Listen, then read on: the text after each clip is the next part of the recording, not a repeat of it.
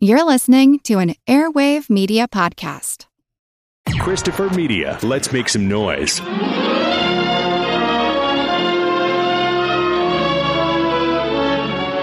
I help you, sir? Oh, yeah, I'm looking for a good mystery on something off the beaten track, like the Maltese Falcon. Oh, that was a fascinating story. But here's one that has everything the Falcon had and more. It's Raymond Chandler's latest bestseller, The Big Sleep. What a picture that'll make. Mind if I look at it? Huh. Sometimes I wonder what strange fate brought me out of the storm to that house that stood alone in the shadows. As I probed into its mysteries, every clue told me a different story. But each had the same ending: murder. Every instinct warned me to beware that something more dangerous, more deadly than I'd ever known before was in that room. And suddenly, I like that. I'd like more.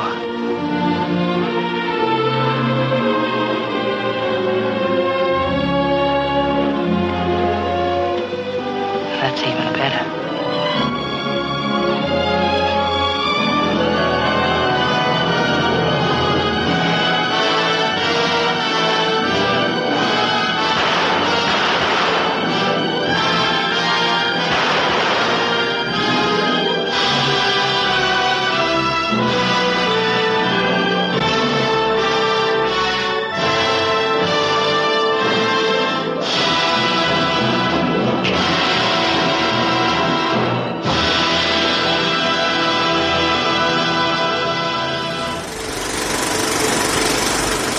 Welcome to the Projection Booth. I'm your host, Mike White. Joining me is Mr. Terry Frost. Hey, how you doing, people? Also with me is Mr. Eric Cohen. Like Marlowe, I take my brandy in my glass. Welcome to the second in a trio of episodes where we are discussing three variations on Philip Marlowe. We continue our coverage with a discussion of The Big Sleep, the first proper Philip Marlowe book by Raymond Chandler. It was the second appearance of Marlowe on screen, this time being portrayed by Humphrey Bogart. The film was directed by Howard Hawks and adapted by four writers: William Faulkner, I think people have heard of him, Lee Brackett, Jules Furthman, and an uncredited Philip Epstein. It was a showcase for the hot new couple who burned up the screen into Have and Have Not, Bogart and Bacall, and we'll talk about how the movie was changed to play this up. Of course, we will be spoiling this as a film as well as the remake and the book, so be warned. Now, Terry, when was the first time you saw The Big Sleep, and what did you think? Probably on VHS tape, as I recall, because I was going through a Bogart phase and I got Casablanca on VHS. The Big Sleep, I was a big Chandler fan, and I read the book before I saw the movie. So I had different expectations of it, but it works. I mean, the ensemble works, the relationship between Bogart and Bacall works, and I kind of like things down to the set design as well. There are lots of nice little details in there, and it's solid. It's I'm kind of fonder, I think, of the Dick Powell one we talked about last time. But this one's, it does work. It does have a lot going for it. How about you, Eric? I don't remember the first time I saw it. I would like to think the first time I saw it was when I was in high school, because I went through a brief private detective phase with movies. And I'm sure that was one of the films I caught during that phase. And I've seen it so many times since then. I still don't know who killed that damn chauffeur, though. Is that when you would wear a fedora to high school? I had a fedora, never wore it to high school, but not because I was into private dick flicks, because I was into Indiana Jones, baby. I came to this film through my Women in Cinema class in college, which was taught by Professor Susan White, no relation, who's been on the show quite a few times, and I owe to her a lot of first-time film watching experiences. Though when I was watching this movie the first time, I cracked up when it was the scene of Bogart and Bacall and they're kind of prank phone calling this police detective. And when he says wait a minute, you better talk to my mother. I laughed out loud because I knew that line from a remix of an Eric B. and Rakim song and had no idea what it was from. And then I was like, oh, okay. It's kind of like when I came to the Maltese Falcon through Ren and Stimpy, and recognized Ren through Peter Lorre. But so I saw this one in college, and Professor White was very tuned into, we talked a lot on the last episode about Orientalism, and she was very tuned into that. She brought that up a lot in discussions of this movie, of Chinatown, Full Metal Jacket. So we had kind of a running discussion talking about that. Also with Broken Blossoms, the D.W. Griffith film. So there's that. I really keyed into a lot of that. And of course, we'll be speaking about that as we go through here. But my God, you want to talk about pure Bogart films. I mean, just the dialogue in this movie that he has to say, his presence on screen, everything about Bogart just sings in this movie. Now, I don't know if I prefer him over Powell as far as Philip Marlowe, but my goodness, I love him in this movie. Yeah, he's really, really good in this. And he's a star. He was a strange-looking fellow, but somehow he just radiated star charisma. And this film, more than any other, I think, he really is the solid lead. You just can't keep your eyes off of him. And he's so in tune with the screenplay in terms of the dialogue. It's just this rat-a-tat-tat delivery. I agree. I prefer Dick Powell as I see him more of Marlowe when I read the books. Bogart is very good as this lead. We all know he played like another sort of iconic private detective, Sam Spade, and how this is sort of the yin to the Sam Spade that is his yang, right? Sam Spade is corruptible and kind of a dick, whereas Philip Marlowe, he's a little more stable and together, and he's prone to do the right thing regardless. And it's a very confident performance on Bogart's part. The confidence that Bogart brings to that one, and just how in character he is. I could have done with a bit less tugging his earlobe, because there's a lot of that in there. It's a character trait. I don't know whether he had an ear infection at the time or what, but there's a little too much of that, and it kind of took me out of it. But one of the problems I have, and this is only a small caveat, is that there's a difficulty separating Marlowe from Bogart, because Bogart's presence as an actor was so large. You kind of go, okay, that's Bogart. You don't go, that's Marlowe, in the same way you might have with the Dick Powell one. There's a kind of, a Bogartness about it that really kind of shines through. It doesn't take away from the film at all, but it makes it a very different viewing experience than the previous movie.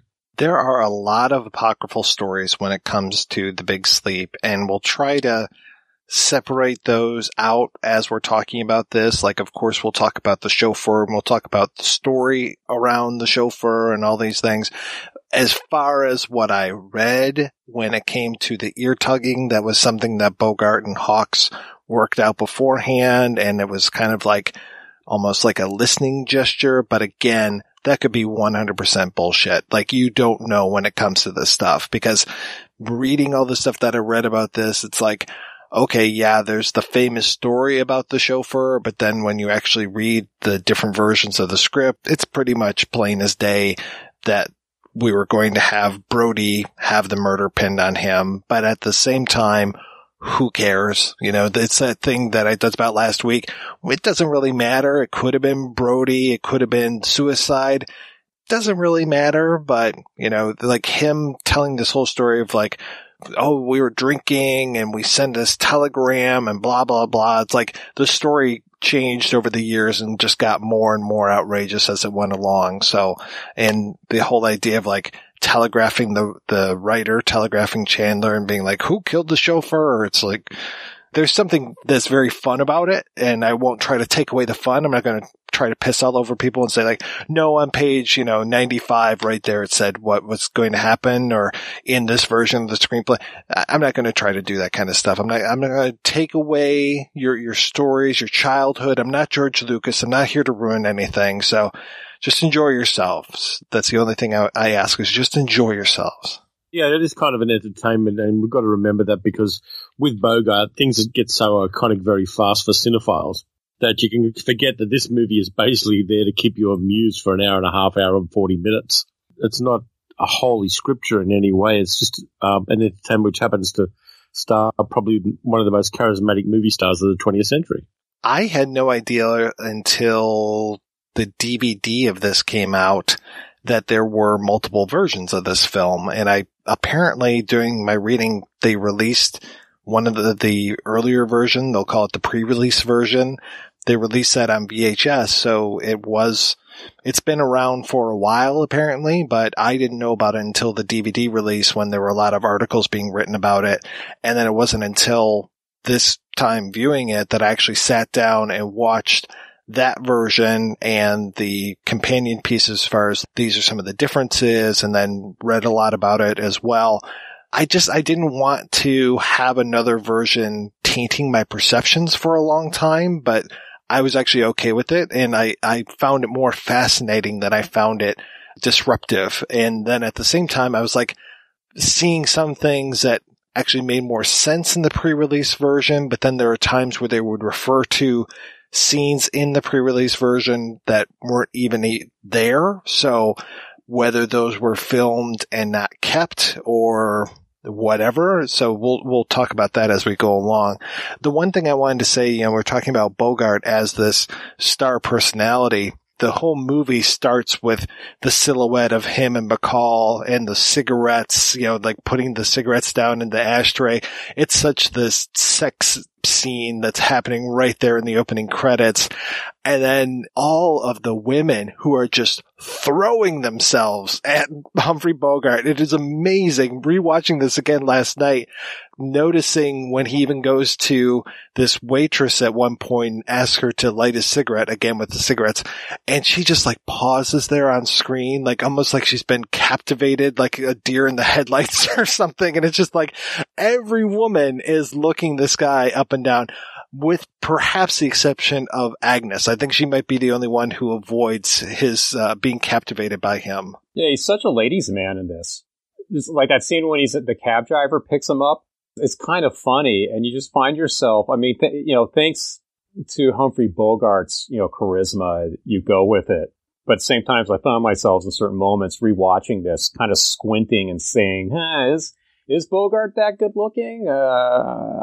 Trying to figure that out, because like every single woman he meets seems to want to, flirt with him. The bookstore clerk, all those characters.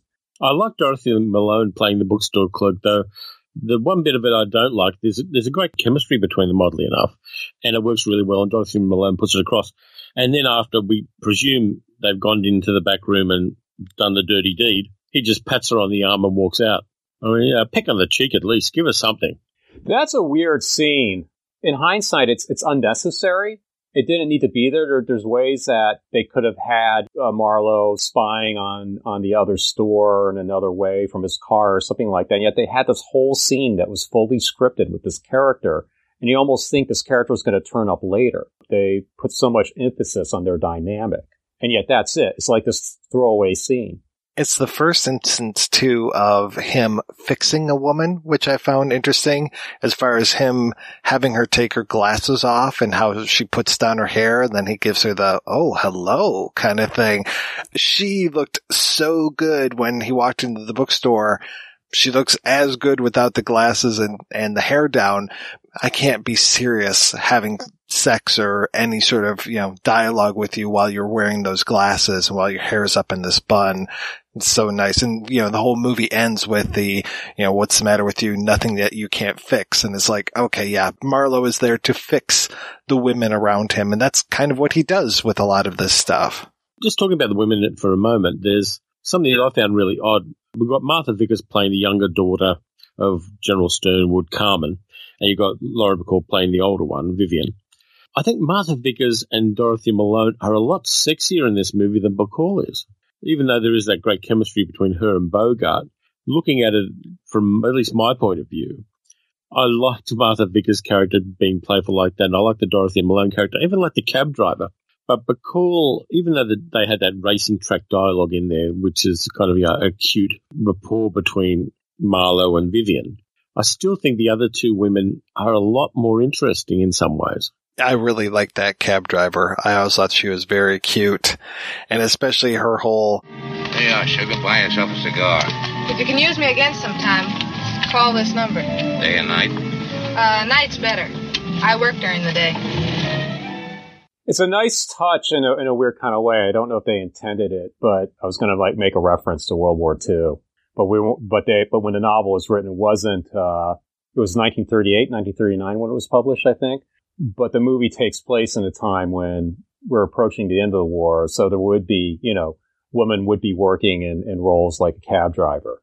Yeah, there's a lot of wartime references in the movie, even though it wasn't released until VJ Day might have already even happened by the time this movie comes out, because it was sitting on a shelf for, I think, 18 months is what they say.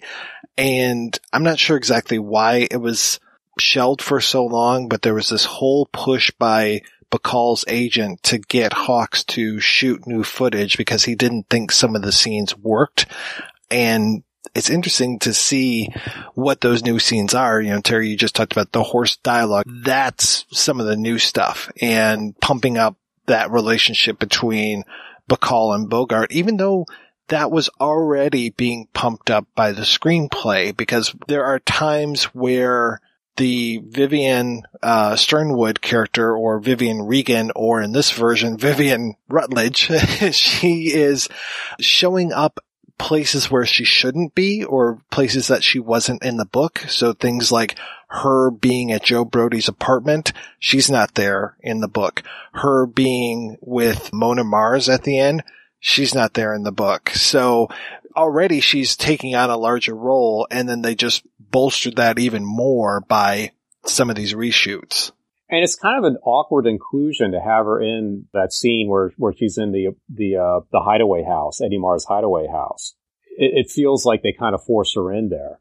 Yeah, if there's one thing that doesn't necessarily make sense, to me, it's more that than the chauffeur, because I know there's a mention of like, oh, they found Eddie, he's in Mexico, and then she shows up at the hideaway house, and it's like, I'm not exactly sure why you're here, but I'm just going to go with it. It makes her character a little more kind of nebulous as well. Yeah, why is she with Eddie Mars? We don't get a clear picture of that because the rapport between her and Bogart is so great. It kind of weakens the character toward the end when she says, nothing you can't fix. And that kind of thing, you really don't get a strong sense of what her motivations are anywhere in the film, apart from at the start when she's trying to protect her sister. Right, and that it is Vivian Rutledge and not Vivian Regan takes away this whole idea of I'm looking for my husband, and my husband was running around with Eddie Mars's wife, so there's that tension that's in there. And with her being Mrs. Rutledge and Sean Regan rather than it's Rusty Regan, him being a separate character from who he is in the book makes him even more of a, to use your word, Terry, nebulous character, because it's like, who is this guy? He has no ties to anybody other than him being an ex-bootlegger telling stories to General Sternwood. And then it's interesting that they tie him and Marlowe together by this whole idea of Marlowe, when he was a cop, trading shots between bullets or bullets between shots, I think he says, which is a nice little turn of phrase, but that they give them more of a pass than they have with Regan and Vivian Rutledge. And why is Elisha Cook Jr. in there at all? I mean, he serves one plot purpose, but it could have been served another way. And he comes in there as a kind of deadpan character, and then he's quickly gotten rid of. Even though I love Elisha Cook Jr. in most of the things I've seen him in this one, he's an odd inclusion. Well, it's a nice touch in the sense that he was in The Maltese Falcon. It's kind of like this reunion, this sort of film noir reunion between Bogart and Cook Jr. It is an integral character in a novel. He shows up in the remake as well. It's also, it leads Marlowe to this henchman of Eddie Mars, which in turn leads him to that flat tire, which in turn leads him to being captured in a house. I didn't have an issue with Elijah Cook's appearance as much as I did with the weird ways they tried to sort of shoehorn Lauren Bacall in scenes to capitalize on their dynamic. Well, it doesn't help the Elijah Cook Jr. stuff that there are multiple scenes where this Harry Jones character that he's playing shows up in the book. So Marlowe shakes his tail twice. So this whole idea of like this coupe that's following him is made a little bit bigger of a difference in the book. And then he meets with him, talks with him for a long time, and then is supposed to meet him again later on to get the information about Eddie Mars's wife. And that's when the whole Camino character is in there, and it seems like that is really, really compressed in the movie. I like the way that it's shot. I like the way that they use the silhouettes and everything, but it just seems very, very short. And even the whole idea of like Harry giving up the information about where Agnes is, I mean, it's like maybe 4 times as long in the book, and the book ripples. The book goes along really fast. I'm in the middle right now of listening to The Long Goodbye, and The Long Goodbye is twice as long as these other books are, and it feels it. There are many scenes where I'm listening to it, I'm just like, gosh, we didn't need any of this stuff. I didn't need like 3 pages hearing about this guy's eyebrows. You know, there's a lot of stuff that could be cut here. I know that he was going for more of a serious fiction at that point, but I don't think serious fiction necessarily requires length, and I think that he could have done some other things. You know, you read a Travis McGee book, and they're probably not even as long as a Chandler book, and they are just as serious, if not even more. So it's like, yeah, I don't think seriousness equates to length necessarily. He needed a good editor, and because he was so successful, the editors tend to back off at that stage. Yeah. He had a sort of this compulsive obsessiveness with detail, which may have reflected Chandler's personality a bit. I mean, he rather infamously wore white gloves all the time. I would say if there's an author that kind of reminds me of Chandler in certain ways, I wouldn't put him up in this level, but Ian Fleming, if you read those Bond novels, he's very compulsive obsessive when it comes to what Bond is having for breakfast, how he likes to have his breakfast, you know, this kind of thing. And so there's a similar kind of like this almost compulsive, obsessive attention to detail and just going over things. Did anybody notice the product placement in the movie? No, do tell. There's a moment where you can see that Marlowe is smoking Chesterfields. Most of the time the packet's edge on and you can't really get the detail. But there's one bit, it's almost like Bogart copped a whole bunch of free cigarettes. So I love the way that we're introduced to this story, the whole idea of him going up into that upper echelon world. We talked about that when we talked about Murder My Sweet, and Marlowe didn't necessarily mix with the upper crust when it came to Murder My Sweet, Farewell My Lovely, even though we do have a little bit of the husband, but in this, it is really squarely put in that upper echelon as far as him going up, meeting with General Sternwood. And it's interesting how so much of his action is dependent upon making sure General Sternwood isn't upset and really abiding by his code, not telling Vivian what's going on between he and his father and her father, the code to the private eye, and then also just when he finds things out, talking only to Norris about them, not talking to her, and then also just, you know, I don't want to upset the old man kind of thing. And he really does so much to protect the Sternwood name. And he knows that Sternwood has these 2 wild daughters and comes right out and tells him that right at the beginning. So it's interesting, though, that he has such respect for this man who he really hasn't met before. But I think, again, it's kind of like, you know, his liege in this particular case. If he is a knight, then that is, you know, the king that he is serving in this instance. The impression I got, and there's a great scene at the start between Charles Waldron playing General Sternwood and Humphrey Bogart playing Marlowe. I think Marlowe, the character, kind of respects the honesty with which General Sternwood talks about his life. And the fact that he's got no bullshit in him at this stage. He's an old man. He knows he's dying. And he's got nothing to fear and nothing to hide, in a sense. And that really kind of worked for me. I like the detail of how Marlowe is sweating during that whole scene, which is a really unique way to introduce your male protagonist, right? Especially in a film in the 40s. Yeah, great continuity, too, because it gets sweatier and sweatier as the scenes go on.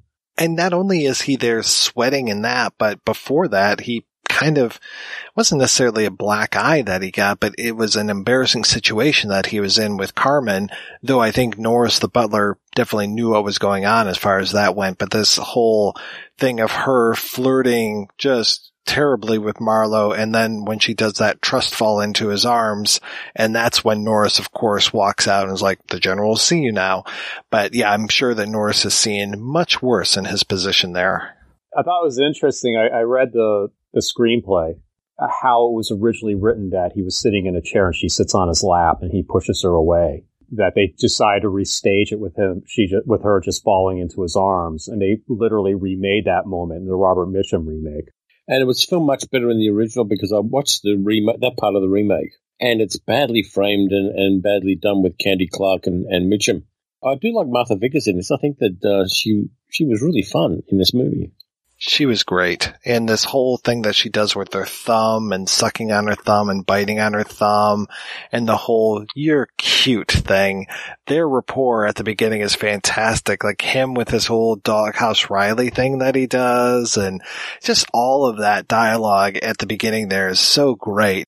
You're not very tall, are you? Yeah, well, I tried to be. Not bad looking. Oh, you probably know it. Thank you.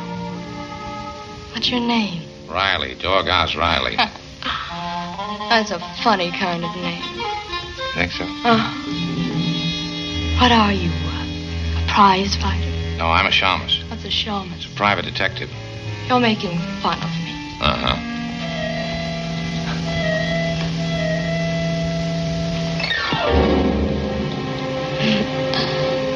You're cute. And then the rapport that he has with Vivian Sternwood later on is great as well. So you're a private detective? I didn't know they existed except in books, or else they were greasy little men snooping around hotel corridors. Ah, you're a mess, aren't you? I'm not very tall either. Next time I'll come on stilts, wear a white tie, and carry a tennis racket. I doubt if even that would help. Now, this business of Dad's, think you can handle it for him? It shouldn't be too tough. Really? I would have thought a case like that took a little effort. Not too much. What will your first step be?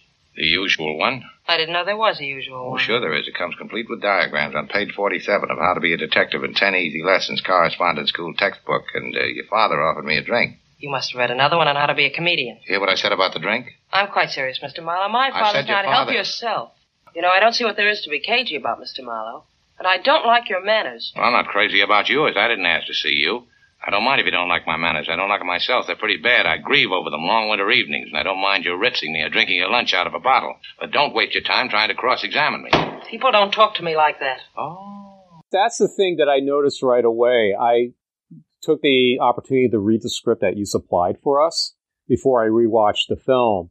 And in the script, when he first meets Vivian Sternwood, she's wearing a skirt, and it's described in the stage directions. He looks at her legs. You know, she has these beautiful legs, right? But in the movie, she's wearing pants. You do get that scene with the skirt later on when they're sitting in his office and she wants to scratch her knee, and he goes, "Just scratch," which is kind of nuts. I like that level of intimacy in a kind of abstract way. Yeah, I have to say that the screenplay really stuck to the book pretty well in a lot of cases. And again, those moments that we talk about with the dialogue, I mean, of course they changed it from "you're not very tall" from "you're very tall," because Bogart is a lot shorter than the 6'1" that Marlowe is supposed to be. But a lot of these lines, like I was saying, like how he goes home and grieves about his bad manners, that's pure Chandler. And they knew they were smart enough to keep those things in there. And when they don't have Chandler providing dialogue or providing, it's interesting here, we don't have voiceover. We talked a lot last week about the voiceover of Marlowe. We don't have that, though we stick so close to Humphrey Bogart that we are never apart from him, which is interesting. So it's almost like first person POV, you know, not quite like Lady in the Lake or anything, but we are there with him every single time.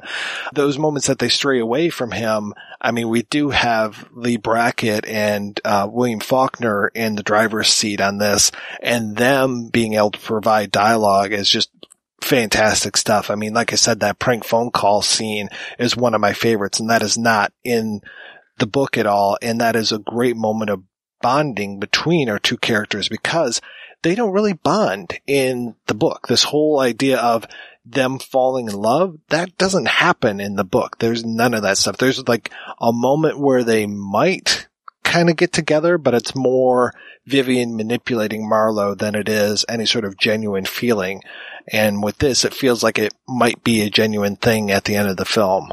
I love Lee Brackett's work. I've got a number of her novels and I've seen a number of other things. I mean, she did Rio Bravo, amongst other things, with Hawks. When having a female viewpoint in this, I think benefits of the film, and having somebody who's so grounded in pulp writing the way Lee Brackett was, apart from her screenplay work, it strengthens things. Of course, she later on went to have a career low with writing a script for a Star Wars movie, but apart from that, she's done fantastically well. Even then, I think that she managed to do the first draft of Empire, and then they brought in Kasdan to do subsequent drafts. So I think she gets sole screenwriting credit for that, but unfortunately she passed before it even entered production, which is sad. Kasdan got most of the credit for that, actually. She did write an initial draft, but Lawrence Kasdan did like a final polish and got credit for it. But I was going to say, speaking of scripting and dialogue and all that stuff, I think a little interesting sort of side trivia note. In The Big Sleep, they go through great pains to retain Chandler's dialogue. Whereas when Chandler worked as the screenwriter on The Postman Always Rings Twice, which was a James M. Cain novel, he got into vicious arguments with Billy Wilder over not retaining any of the dialogue from the novel, to the extent where Billy Wilder got some actors together, read dialogue straight out of the book to prove that Chandler was wrong, and it turned out that Chandler was right. The dialogue didn't work. So there's only one line in the entire movie that's purely James M. Cain, but the entire film is Chandler. You said Postman Always Rings Twice, is that right? Not Postman Always Rings Twice, I'm sorry. Double Indemnity. Because I was like, I know, when you said Wilder, I was like, I don't think that was him for that. Okay. All right. You are absolutely correct, and I was wrong. Anyway, that was Bob Rafelson that did The Postman Always Rings Twice, wasn't it? Oh, John, I won't mess in with you. He did the third version. Here we are in 1945 when we're making this movie, and we have to cover up so many things because of the production code. So you can't be 100% true to the novel because you have to obfuscate things or tell them encoded messages to the audience, such as Arthur Gwynne Geiger is a homosexual and Carol Lundgren is his lover. We can't come right out and say that at this point, so we have to code it. And how do we code it? The same way that we talked about last week. We code it with Oriental themes. So we code it with Arthur Gwynne Geiger's house being just lousy with Asian themes in there. We code it with him having a Fu Manchu mustache. We code it with the camera that shot Carmen in that elaborate chair being inside of the head of a Buddha and being one of the eyes of the Buddha head. And that also has this visual rhyme between the Buddha head having the one eye that's glass and him, Arthur Geiger himself, having one eye that's glass as well. And so we have all of these things. And then when we talked about the Maltese Falcon, about Wilmer and what a weird feminized type name Wilmer is, and here we have Carol being the guy's lover in this, and him having, getting revenge against Joe Brody because he thinks that Joe Brody shot Mr. Geiger. So yeah, it's interesting to see the way that they can't necessarily tell these things, or they pretty much come right out in the book and say that Carmen is a nymphomaniac. We can't necessarily say that in the movie, so we just have her as very flirtatious. So there's only so much we can do here, folks. And also Carol wearing that really tight leather jacket, which is kind of codes things a little bit to the choice of clothing there. Really works to convey what they can't convey. Yeah, he's like rough trade. I hate the production code. The more movies I see that are kind of twisted by it, the more I loathe the bloody thing. It's funny because I kind of like the way that they have to tell the stories without telling the story. It's kind of to me like watching movies from Czechoslovakia when it's under communist rule, and the way that they will tell all these stories about Nazis, and the Nazis are stand-ins for the communists, but they can get away with it by telling it one way and not the other. So I like when art has to bump up against censorship barriers and then figure out ways around it. But at the same time, I do kind of appreciate the bawdiness of the pre-code days and just seeing movies where they can be not literally balls out, but pretty darn close. My problem with that is they spend so much effort going around the production code, and that effort could be put to other means, which may have strengthened the films. The fact that they had to have these battles with censors and with studio censors and then with Hayes' office and all of that took up a lot of the energy that could have been used in other ways. I've talked about this character of Joe Brody a few times, and Brody's an interesting character because he comes up through dialogue in that first meeting with General Sternwood, and then we finally meet Joe Brody, and he's moved in, as soon as Geiger is dead, he's moved in on Geiger's business, and Geiger is selling pornographic books. And again, we can't say that he's selling pornographic books, so we have to shy away from that. And I think, and we'll talk about this in the second half of the show, I think pornography in 1944, 45, 46 is so much different than pornography in 1978 that that it is much more of a big deal, and you couldn't just walk into a liquor store and look at the rack that's behind the cardboard divider kind of thing and say, yes, I'll take one of those, one of those, one of those. So it's a big deal that this is what he's doing here. And so I love the scene with Joe Brody. And the reason why I was talking about the chauffeur and the chauffeur's death being, questionable and all that is that when you watch the scene with Joe Brody, and especially if you read the scene with Joe Brody, Marlowe just keeps hammering at him and just keeps going at it. And every time he tries a new approach, Brody changes his story and he gives him a little bit more, a little bit more, and a little bit more. And I think if he had had 5 more minutes with Brody, then Brody would have admitted that he had killed Owen Taylor, the chauffeur of the Sternwoods, rather than where he leaves it, because when he leaves it, he gets up and answers the door and gets shot by Carol Lundgren. But, he was there like basically saying, I left this guy blackjacked in the hills, and then I walked away and he was fine when I left him, which doesn't make any sense whatsoever. So I think, one more round of questioning and he would have folded like a deck of cards. I'm amused by the hamminess of how Joe Brody keeps evading Marlowe's stare. Every time Marlowe is questioning him, it's not like he can't just look at the floor as he's answering questions. No, he has to shift his entire body in one direction and then the other. And Bogart, the actor, is just following his body throughout the whole interrogation scene. And that kind of works to up the intensity of it as well, that the kind of physicality reflecting the evasiveness really does kind of work in this. I was just looking at a review of this film, which, to go off on a different tangent for a moment, Bosley Crowther did a review of this in 1945, where they were talking about Bacall and her role in this film. And Crowther says, Miss Bacall is a dangerous-looking female, but she hasn't learned to act. Yeah, the critics hated Bacall. And the odd thing is, too, that Howard Hawks hated Bogart because he said he was the most insolent actor he'd ever worked with, and he was married to an insolent woman. So in spite of that, they got the film done. But there really was some animosity there. I never would have thought that. I think it was Andrew Saris or somebody like that who quoted that. I mean, I believe it, but I never would have thought that just because he gives such a fine performance and this film is so well directed that usually that kind of tension ends up coming through somehow. But I mean, or I'm used to very public fights over the last, 30 years where you hear about this stuff going on. Maybe they actually managed to keep it a little bit more quiet, keep it on the DL or the QT, as it were. This is a quintessential Howard Hawks flick, too. Howard Hawks loves dialogue. He loves strong characters playing off each other. It gets lumped into the whole film noir thing, but a lot of the film takes place in light. There are very few scenes that are actually at night. Or if it's an evening time, they're indoors in bright locations like a nightclub and a casino and stuff like that.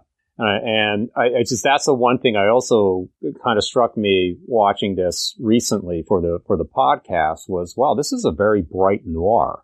Yeah, compare it especially versus Murder My Sweet, where, the first 5 minutes of Murder My Sweet is a study in noir. And then you watch this and you're just like, I've never really seen those deep shadows. I think I saw more of the deep shadow photography in something like Scarface that Hawks did than I did necessarily in this. And I think Scarface is much more stylized to the point of humor almost sometimes with those X's that represent the deaths in the movie. Whereas in this, it feels much more, it's almost like, Bringing Up Baby or His Girl Friday as far as the lighting schema. It's not nearly as dark, to your point, as what we were seeing in other films noir. This is more just a detective movie than a film noir detective movie.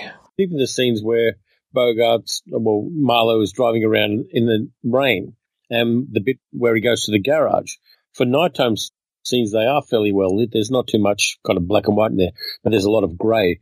And it seemed like a slightly odd choice. I would have liked a lot more darkness in some of those scenes, I think. Yeah, that scene when he's in the mechanic shop, that is the closest Hawks gets to the expressionism we usually associate with the genre, where it's like low lighting and there's a sinister feel to the whole thing. And because this is probably the least expressionistic of all the sort of films that we associate with this sort of period of genre. Yeah, and I would say that this is much more reliant on that Hawksian type dialogue, delivery. And again, it's coming right out of Chandler with a lot of this stuff. I mean, the whole thing of... Who are you, soldier? Marlowe's my name. I'm a private detective. Who's the girl? Client of mine. Geiger tried to throw a loop on us, so we came up here to talk things over. Convenient, the door being open when you didn't have a key. Huh? Yeah, wasn't it? By the way, how'd you happen to have one? Is that any of your business? I could make it my business. I could make your business mine. Well, you wouldn't like it. The pay's too small.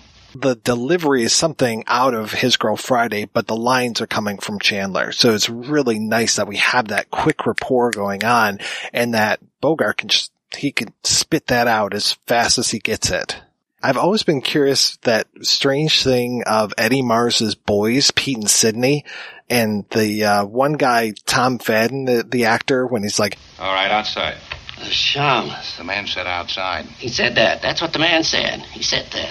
I swear that feels like it's from something else, but I'm not exactly sure what's going on there. Like, I was trying to look up certain things from the movie yesterday, like Doghouse Riley. I was like, is that a reference to another character or something? But I couldn't find anything, and I couldn't find a reference to that's what the man said. Their dynamic reminds me of the relationship between the two detectives in the Falcon movie that we reviewed the last episode. I was thinking more that they were the prototype for Fante and Mingo in The Big Combo, because they were close, and one of them was there to keep the other one company. But that's just me going off on a tangent now. I was kind of hoping those guys would show up again to beat the shit out of Marlowe before he goes to see Elijah Cook Jr., but apparently it's two other guys. I was looking at them very closely last night. I was like, oh, okay, yeah, those are two other hoodlums that just show up. So I've always been curious, too, speaking of language, I've always been curious as far as when certain words change their pronunciation. Like, as I was listening to The Big Sleep over the weekend, and I kept hearing the author read the type of car as being a coupe, and they kept saying coupe in the movie, and then I'm just like, oh, you mean a coupe? Okay, when did we lose the accent on coupe? Yes, and I was obsessed with the use of the word, I always thought it was Seamus, and they keep saying Shamus. Yeah, so who's right? I mean, did we change it at some point, or are we just saying it wrong in 2018? Maybe a Little Deuce Coupe, the Beach Boys might have changed it, who knows? Oh, yeah, Little Deuce Coupe would have sounded completely different. Yeah, there's one point where he calls somebody a grafter, and I was like, I think you mean grifter, but I could be wrong. It could be like paying somebody a graft. Yeah, and I was glad that the very open homophobia of Chandler doesn't come out in the movie. As I was listening to the book, and Marlowe was talking about how when Carol Lundgren punched him, that it didn't really affect him at all because, and I quote, a pansy has no iron in his bones. I was like, okay, yeah, this was earlier in the 40s, wasn't it? Yeah. And we could talk about Chandler and his own sexuality and his own proclivities and his own weirdnesses, but that's in a whole other podcast. Oh my God. There was one book I read where it just felt like the author had a vendetta against another author who was questioning Chandler's sexuality. And it was just like, well, no, it's not like that at all. No, he's a man's man. I was just like, me don't think you protest too much. The one thing I found interesting was reading more about how this was filmed during the war and how some of the war stuff came in. I mean, we probably all noticed the B sticker on Chandler's window, saying that, how much fuel he gets and stuff, right? Marlowe's car, thank you. When he calls up Bernie Olds and he says, how are you fixed for red points? I didn't realize that red points were like tickets for meat rations. So I was like, oh, that's kind of nice. Basically referring to these dead bodies as pieces of meat. So that was kind of a nice twist on that one. Which the audience would have got at the time, but we didn't until it was looked up, yeah. It was one of those where they just kind of passed it by so quickly. I was like, okay, I guess he means dead bodies, but I didn't get the, I was like thinking maybe it was some, like the big board at the police station, how they have like the murder tally kind of thing. Like, oh, the red points must be how many murders have taken care of this month. I was making up my whole thing about what was happening down at Bernie Oles's office. And we got Regis Toomey playing Bernie Oles too, and he was in a crazy amount of television when I was a kid. He was in Petticoat Junction playing a judge and all sorts of other bits and pieces. So it was good to see him again. I'm so glad that you dropped Petticoat Junction's name on here because I talk about that show all the time. Nobody seems to know what the hell I'm talking about. I'll make references to that, to Green Acres. I'll talk about Mr. Haney. Nobody knows who I'm talking about. Arnold the Pig. I did watch the pre-war or pre-release version of it, which apparently was shown in the Philippines, in Luzon, to some GIs. I'm not sure who else got to see that version, but that was the version that was shelved for a while. And it was interesting to see some of the differences that are in there, that, like I said, the racing dialogue is not in there. There's more stuff when it comes to Bernie Oles, and there's this whole meeting that takes place, at the district attorney's office. And basically it's a summation of everything that's gone on before. And we talked about that last week when we talked about Murder My Sweet, how there are points in the film, points in the books as well, where we try to sum everything up. And then we move on. And with The Big Sleep, it's very easy to do that because for all intents and purposes, there's one case that Marlowe's on, and then there's another case that Vivian thinks that he's on, and eventually he shifts to that case. But really the whole thing with Geiger trying to blackmail them, that is over maybe midway through the film. And then we do this narrative shift to what happened to Sean Regan.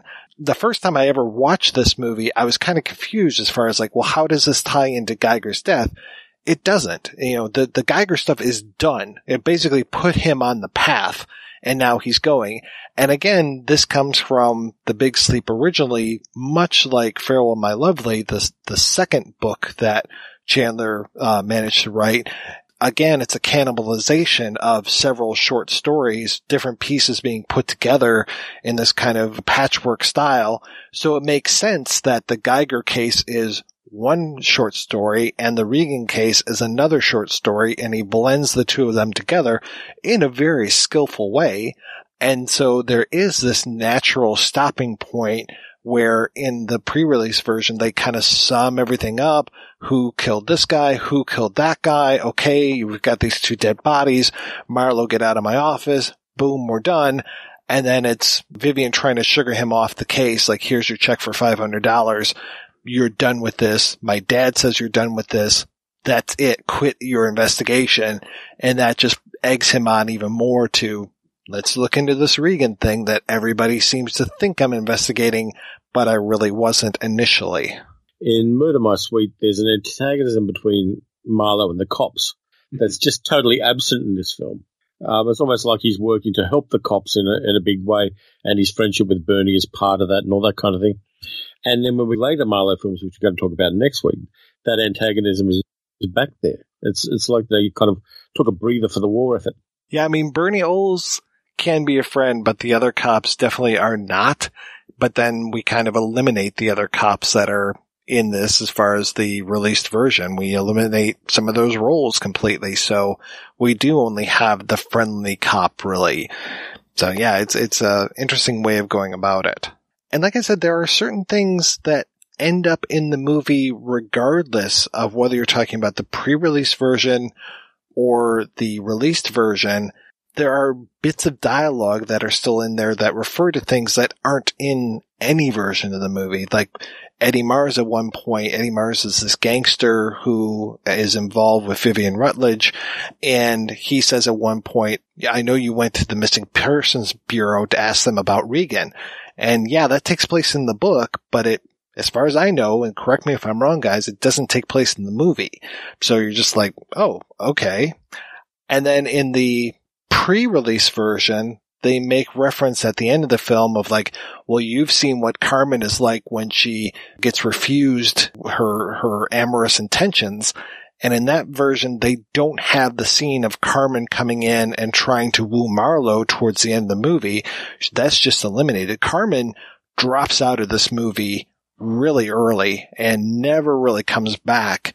And she's there in the second to last scenes of the book, but she's just eliminated from the movie, much more in favor of, let's make sure there's more Lauren Bacall in here. Which is a real shame because I still like Martha Vickers a lot more than I like Lauren Bacall in this movie. Though Martha Vickers doesn't get a chance to sing in this movie, and of course we have the obligatory song number. I thought we were going to have that with Murder My Sweet. We managed to dodge that bullet, but luckily this isn't too bad of a song. No, and she doesn't get dubbed by Andy Williams the way she did in To Have and Have Not. Is that true? It's true. He was part of the Williams brothers. They were acting. He had a kind of higher voice. And so he actually did the singing for Lauren Bacall in To Have and Have Not. Well, last week I found out that Cesar Romero was gay, and this week you find out that Andy Williams dubbed over Lauren Bacall. I mean, we're both learning a lot of things on this show. My work here is done. When Harry Jones, the Elijah Cook Jr. character, when he bites it, it's a weird scene because I would not expect Lash Camino, the big baddie, who in this version is absolutely terrifying with those crazy ears that actor has, the way they kind of go down and stuff. That guy, the actor that played Camino, had such an interesting career, and I was looking at old pictures of him to kind of see where he started to get that look, because he was kind of a handsome guy in the early days when he was doing old 6-shooter westerns, and then he moved more into the gangster roles, and he plays such a great heavy in here. They make a point of saying that he lives by a cyanide factory in the book, and I don't think that makes it into the movie. So him poisoning Harry Jones is like, why would he poison him rather than just shooting this guy? I'm watching it, I keep thinking it's like a scene out of Johnny Dangerously, where it's almost satirical, where it's like, nah, have some water. No, I don't want any water. No, have some water. It's just water. No, I don't want any water. It's like, it's just fucking water. And then when he dies from drinking, I was like, whoa, he was this like Flint water? I mean, what's going on here? Because there's like, when would he have poisoned it? I mean, it's just a really odd scene. It's in a weird way. I mean, as we're going to get into it later, as terrible as the 78 version is, at least you understand why he was poisoned from, his drink or how it happened. But here it's like, I don't understand what's going on. Where did he get the water? Was it from like, did he just like go to a faucet and have me poisoned? It was just an odd scene.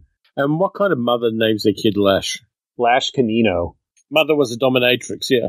It's interesting the way that this one has like 2 endings, because we have an ending that takes place at the place where they're keeping Mrs. Mars, who is not really a character in this movie. They mention her a lot in the book, and then she just kind of shows up in the movie. Like, we know that Sean was in cahoots with her. I mean, the Sean Regan stuff just really isn't as prevalent as it is in the book either. So it's like this constant thing of like, you're looking for Regan in the book. Here they do talk about it a lot, but I don't know if they necessarily talk about it enough. And again, that there's not that connection to Vivian also keeps it more separated. Especially because he's not constantly calling her Mrs. Regan, he's calling her Mrs. Rutledge. Inevitably, we get to this place where they're keeping Mona Mars, where we have Lash Camino as a threat that is going to be coming back any moment, probably out digging a grave right now for Marlowe. And yeah, this weird intrusion of Vivian into someplace where she really shouldn't necessarily be. I also found it interesting that between the 2 versions of this, they actually recast Mona Mars. So it's one actress playing it in the 45 version. It's another one that played it in the release version. So, but yeah, so we have this whole thing and we have the death of Camino and all these things. And the way that Vivian protects Marlowe is also a nice way for them to bond because, again, in the book, it was Mona Mars doing that when she really didn't necessarily have that much of a reason other than her buying what Marlowe was selling as far as Eddie Mars is a killer. He just uses Camino as the weapon rather than him pulling the trigger himself. And in this, she just storms out of the room and we never see her again. I haven't read the book in a long time, but the impression I got from what I remember is that Mona Mars was written as this very impressionable character, not very bright, and therefore easily manipulative, right, or manipulable. This is the one problem I have with including Vivian into this scene, and that it renders Mona's appearance anticlimactic. It's like she's just there to sass back, and then we never see her again. And there's this sort of build up to her that's just kind of disappointing once we finally see her. And I haven't seen the other version of this. I'm just curious as to how much of an impact she has in that version. Was she more memorable in that? Because I found the character, like I've seen this movie many times, and every time we reach that scene, I go, oh yeah, there's that character. She's more sympathetic. She seems to be a lot softer. Well, I think she throws the drink still at Marlowe and storms out, and he still gives that whole, she's good, I like her, but she's not nearly as angry as the other one, as the one that you're used to. But yeah, her inclusion, again, it's kind of unnecessary. It really is. It's just a way to get us to a point and then get us to the Eddie Mars conclusion, which I don't think is necessarily in the book. I think that Mars just kind of gets away with it when it comes to the book. This whole thing going back to Geiger's house and his boys waiting outside, which it doesn't really necessarily make a whole lot of sense of kill anybody who comes out this door kind of thing that he must have set up with them, because he comes rushing out the door at one point and they end up murdering him. So Marlowe does kill a man in this movie. He does manage to kill Camino. So he gets a little bit of blood on his hands, but he manages to keep his hands clean when it comes to Mars, which I find very interesting, that he's culpable, but he can kind of sleep at night thinking that he didn't do anything to cause Mars to get killed. How many times did Marlowe go back to Geiger's house? It must be 5 or 6 times. It just seems a little odd that he keeps going back to the house and then going back to the house, going back to the house, and then the door gets machine gunned. It was a lot, yeah. I mean, yeah, he had to have shown up at least 4 times at Geiger's house. I love that he has the keys. Like, when did he get the keys to this house? Well, that's also in the pre-release version. There's a whole thing of him going around the house and looking around, finding keys, finding the sucker book of who Geiger was giving the pornography to. Yeah, there's a whole scene of him investigating the house and looking around more. So that one, I don't necessarily know why they cut that. There are other parts where they cut where you're just like, okay, that kind of makes sense. And then there are other parts where they would redo dialogue, and they did a really good job of ADRing some dialogue in here that I never would have picked up. And if you watch it knowing that they ADR'd this stuff, you can kind of see that their mouths don't match, but it takes a lot to really even notice that. And it's only like a line here, a line there, so it's not like entire speeches or anything. I figured that somebody has already done this. I did look for a fan edit of this version to see if somebody took the pre-release and the other version and put them together kind of in the, definitive version of this. And apparently somebody did. I think actually 2 fan editors did, but I was unable to find that out there. But I would be very curious to see, here's the whole thing together, because some of those dialogue changes that I was just talking about with the ADRing, those actually change a couple lines. Like when he brings Carmen home, Vivian is not there. Like he just talks to Norris, after Carmen is found at the scene of the crime. He just talks to Norris, says, put her in bed. You didn't see me. Don't tell anybody. And then in the release version, Vivian is there and he talks to her. So then that has to change the dialogue later on when he says, like, you know, what were you doing last night? And then she basically says, my cover story is that I was out and, you know, I slept in late this morning or something like that. So it's interesting to see that they had to make a couple changes based upon the reshoots that they did. I mean, we tend to think of reshoots as being a recent phenomenon in movies because they get so much publicity when a big movie gets a lot of reshoots, particularly if it's something like a Marvel Cinematic Universe movie.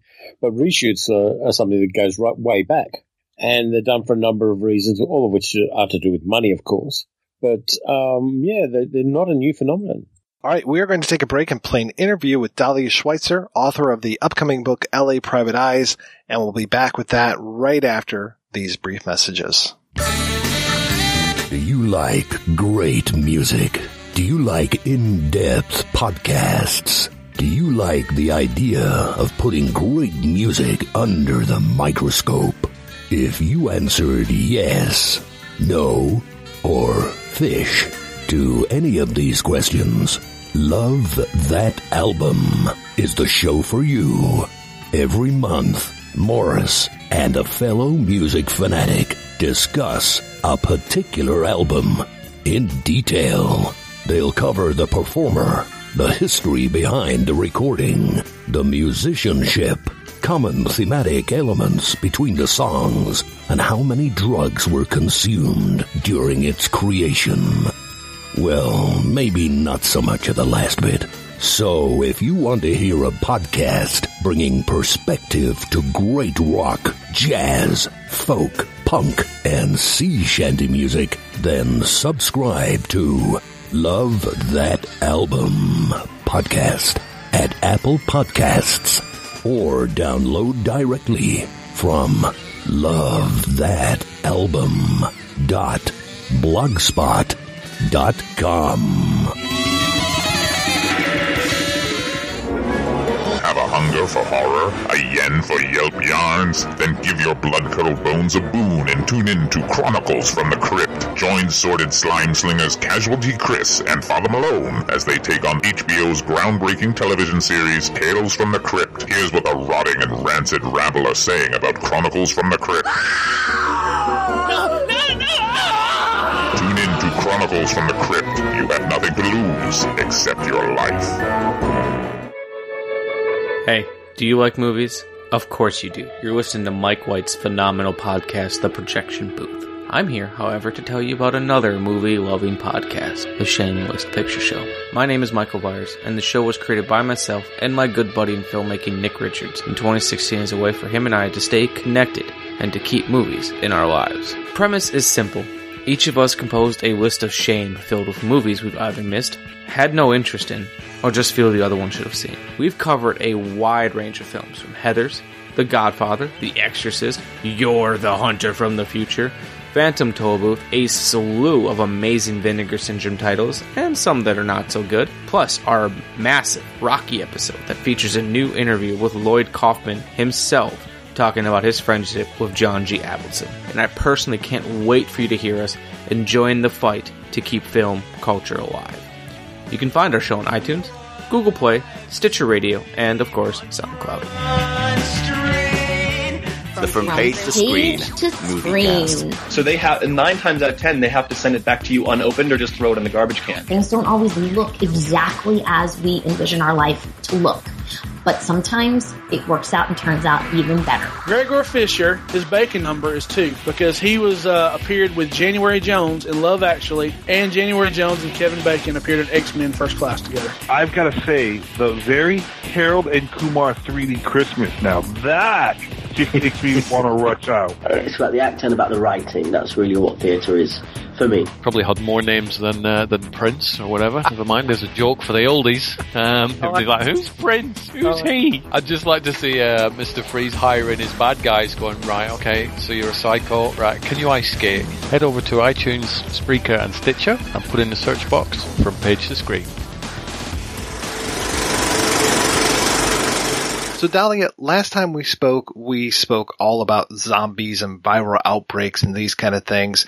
Now we are somewhere completely different as far as I can tell, unless you can draw some tenuous connections between these two things, and talking about LA mysteries. And I'm very curious how you decided to make that your next project. The way that they are connected has to do with my methodology. And I'm actually teaching a class this term on the private detective. And as I've explained to my students, it doesn't matter if you don't care about the private detective, you think Raymond Chandler is overrated, you have no interest in film or television, whatever, that's all fine. The fundamental lesson that I'm trying to get across is seeing patterns. And that is what fuels my work. That is what gets me out of bed in the morning. That is what I find so fascinating about human nature, is just noticing when things happen over and over and over again, and then sort of wondering, well, why? Why is that happening over and over again? And then what happens at those interesting points where the template diverges from what's expected? So with Going Viral, the initial interest in the book was, hey, there are all these outbreaks that are coming out in 1995.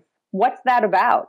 And then looking at what happened to the outbreak narrative after 9/11, and then looking at what happened to the outbreak narrative in sort of present day, like why the contemporary incarnation with zombies is so popular and prevalent. So it's funny because even though the superficial topics are completely different, it is really sort of the same approach where I moved to LA and I started, I've always loved reading detective stories. I grew up reading Agatha Christie and Sherlock Holmes and all the classics. And then when I moved to LA, I really wanted to read detective stories that were set in Los Angeles because there was something really thrilling about seeing that extra dimension to the city in which I lived. And then I started noticing patterns, and I started noticing, hey, this is weird. It's always a white dude. What's that about? And it's always a white dude who has some kind of broken or dysfunctional home life. And it's often a white dude, who has like a lot of integrity and isn't really in it for the money. And like, what's that about? And why is it that you've got, Philip Marlowe on one hand from what feels like 100 years ago, and then you've got The Lincoln Lawyer with Mickey Haller, which was a movie that came out not that long ago. And so it's the same kind of fascination with patterns, and what is it in our society that's fueling those patterns? So what are those signposts for you? You talked about the way that 9/11 changed the zombie narrative, the way that we are today. What are those turning points as far as the detective narrative? Really fascinating that I discovered once I started to look at it more closely is that there kind of aren't. The character, as I said, of like The Lincoln Lawyer really is, Philip Marlowe with just a couple superficial tweaks, but it's basically the same character.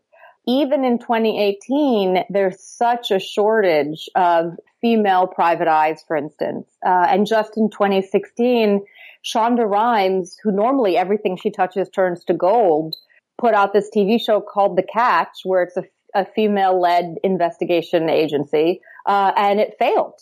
And so it was kind of like, wow, okay. And then why is there this shortage of African-American private eyes? Why is it that if we do have an African-American detective, he's inevitably on the police force, he's some white detective's sidekick, and or his sidekick is a woman. And that's still the case. I mean, Devil in a Blue Dress is a great movie, and it was a box office failure. Why? So there kind of haven't been any turning points. Yeah, as you're talking, I'm thinking about female detectives who I have followed over the years, and almost every single one of them has been canceled, if not all of them. But I've enjoyed them in their various roles. But yeah, and then I also can't think of any that were specifically set in Los Angeles. I mean, it's been a long time since I've seen V.I. Warshawski, so I can't remember where that one was set. It's set in Chicago, but I do talk about it kind of at length in my female detective chapter, because there is such a shortage of female private eyes in Los Angeles, and Chicago is an urban area that's not totally different from Los Angeles. And with V.I. Warshawski, what is fascinating to really deconstruct is how they changed the character from the books to the movie. And I think one of the reasons why that movie was such a failure is that they really, I don't want to say that they like Hollywoodized her character, but they definitely tried to make her character less maybe radical. That's not really the best word, but they basically tried to make her more of this sort of stereotypical woman who's wondering if she'd be a good mom, and her boss is telling her that she'd be, a better housewife than a detective, and she's worried about her weight, and we see her on her scale. And one of the things that I talk about in the book is that when you have a female private eye, they're either going to be a good private detective or they're going to be a good woman, and they can never be both. And so in the movie, you are hit over the head with the fact that she is not a good woman. And by not being a good woman, I don't mean that she robs banks. I mean that her house is a mess. She's not married. She doesn't have a kid. It's like all these things that normally represent success and accomplishment for women are denied to her and are made a much bigger deal. And one really fascinating difference is in the movie, they give her a sidekick, right? Because the female detective couldn't possibly work on her own. But her sidekick is a child. And then, spoiler alert, by the end of the movie, she adopts the child and becomes the child's mom. The balance is set correct. And does she end up with a boyfriend or future husband? Yeah, very disappointing.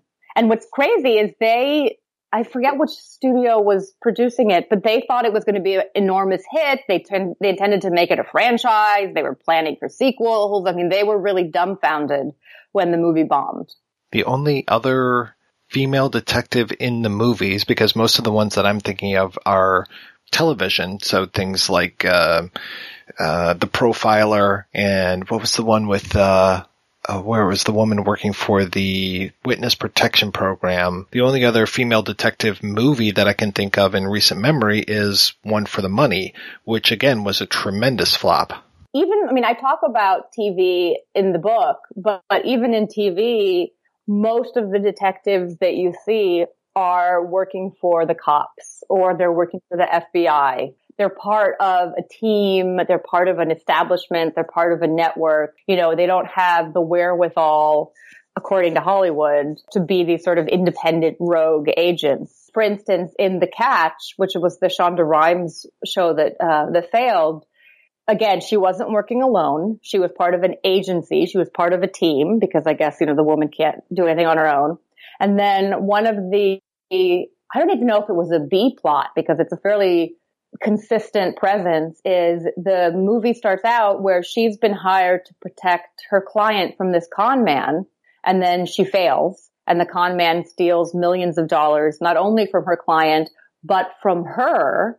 And then she finds out that the con man is actually her fiance, who was conning her to get the money from the clients and stealing her money. And guess what? They love each other. Not only does he stick around as her boyfriend, but he even helps her with detective work. So it kind of makes you want to throw things at the screen. Well, you talked about African-American detectives, female detectives. When you're talking about Los Angeles, I'm surprised I can't think of any Latino detectives at all.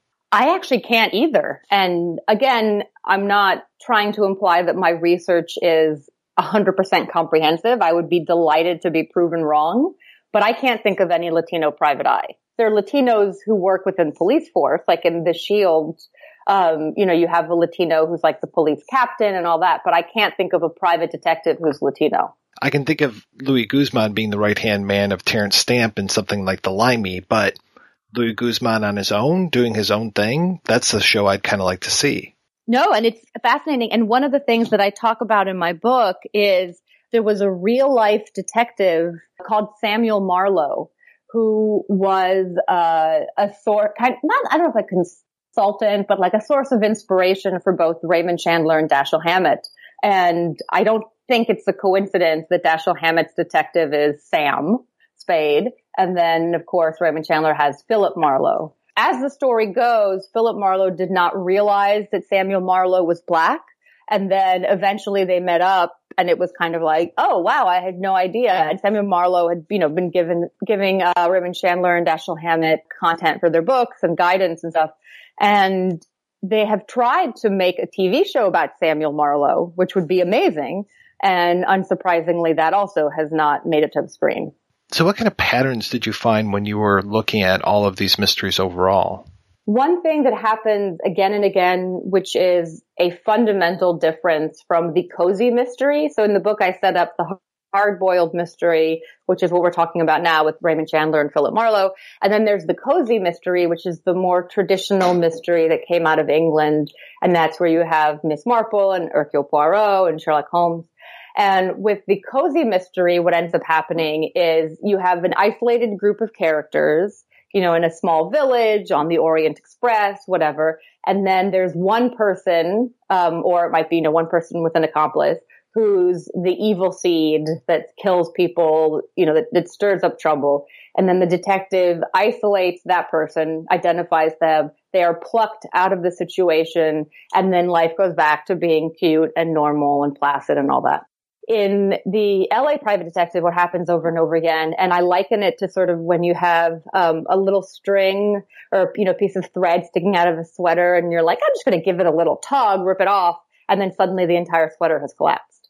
So what happens in these stories is the initial request for the private detective is quite often super basic. You know, I think my husband's having an affair, my daughter's gone missing, whatever, something really specific. And then the private detective starts looking into it, and inevitably we find out that the missing daughter has actually been kidnapped by a sex trafficking ring, and that sex trafficking ring is being, you know, orchestrated by the mayor of the town, and all these people from Hollywood are involved in the sex trafficking ring, and it becomes this massive tangled web. And so it's really like polar opposite narrative structure from the cozy mystery. It feels almost like a television show where you have the A plot and the B plot, and eventually you find out that the A plot and the B plot are the plot. And that was one nice thing that I liked about LA Confidential, was when we realized that the Russell Crowe mystery is the same as the Guy Pearce mystery, and that they should be working together. And that even ties into the Kevin Spacey mystery as well. So you have all of these things coming together they fracture the detective rather than having the one detective, the one lone detective. That was one thing that you pointed out, is that often these guys will not have anyone else, that is just one man alone versus the city versus the corruption. You know, LA Confidential, it's obviously the various detectives are part of the police force. So they aren't really private detectives. But I also talk about LA Confidential in my book because you get that sort of breakdown where you have Guy Pearce's character versus the Bud White character, and they're kind of isolated within the police force. So they're kind of working on their own within the police force. So you do have some interesting elements of the private detective that are sort of just slightly masked in order to fit within this new narrative. But you do also have the idea of, you know, the police chief who is up to no good, and the whole conspiracy on the part of the LAPD. And even though there are some minor deviations, you can still kind of fit it within the private eye template.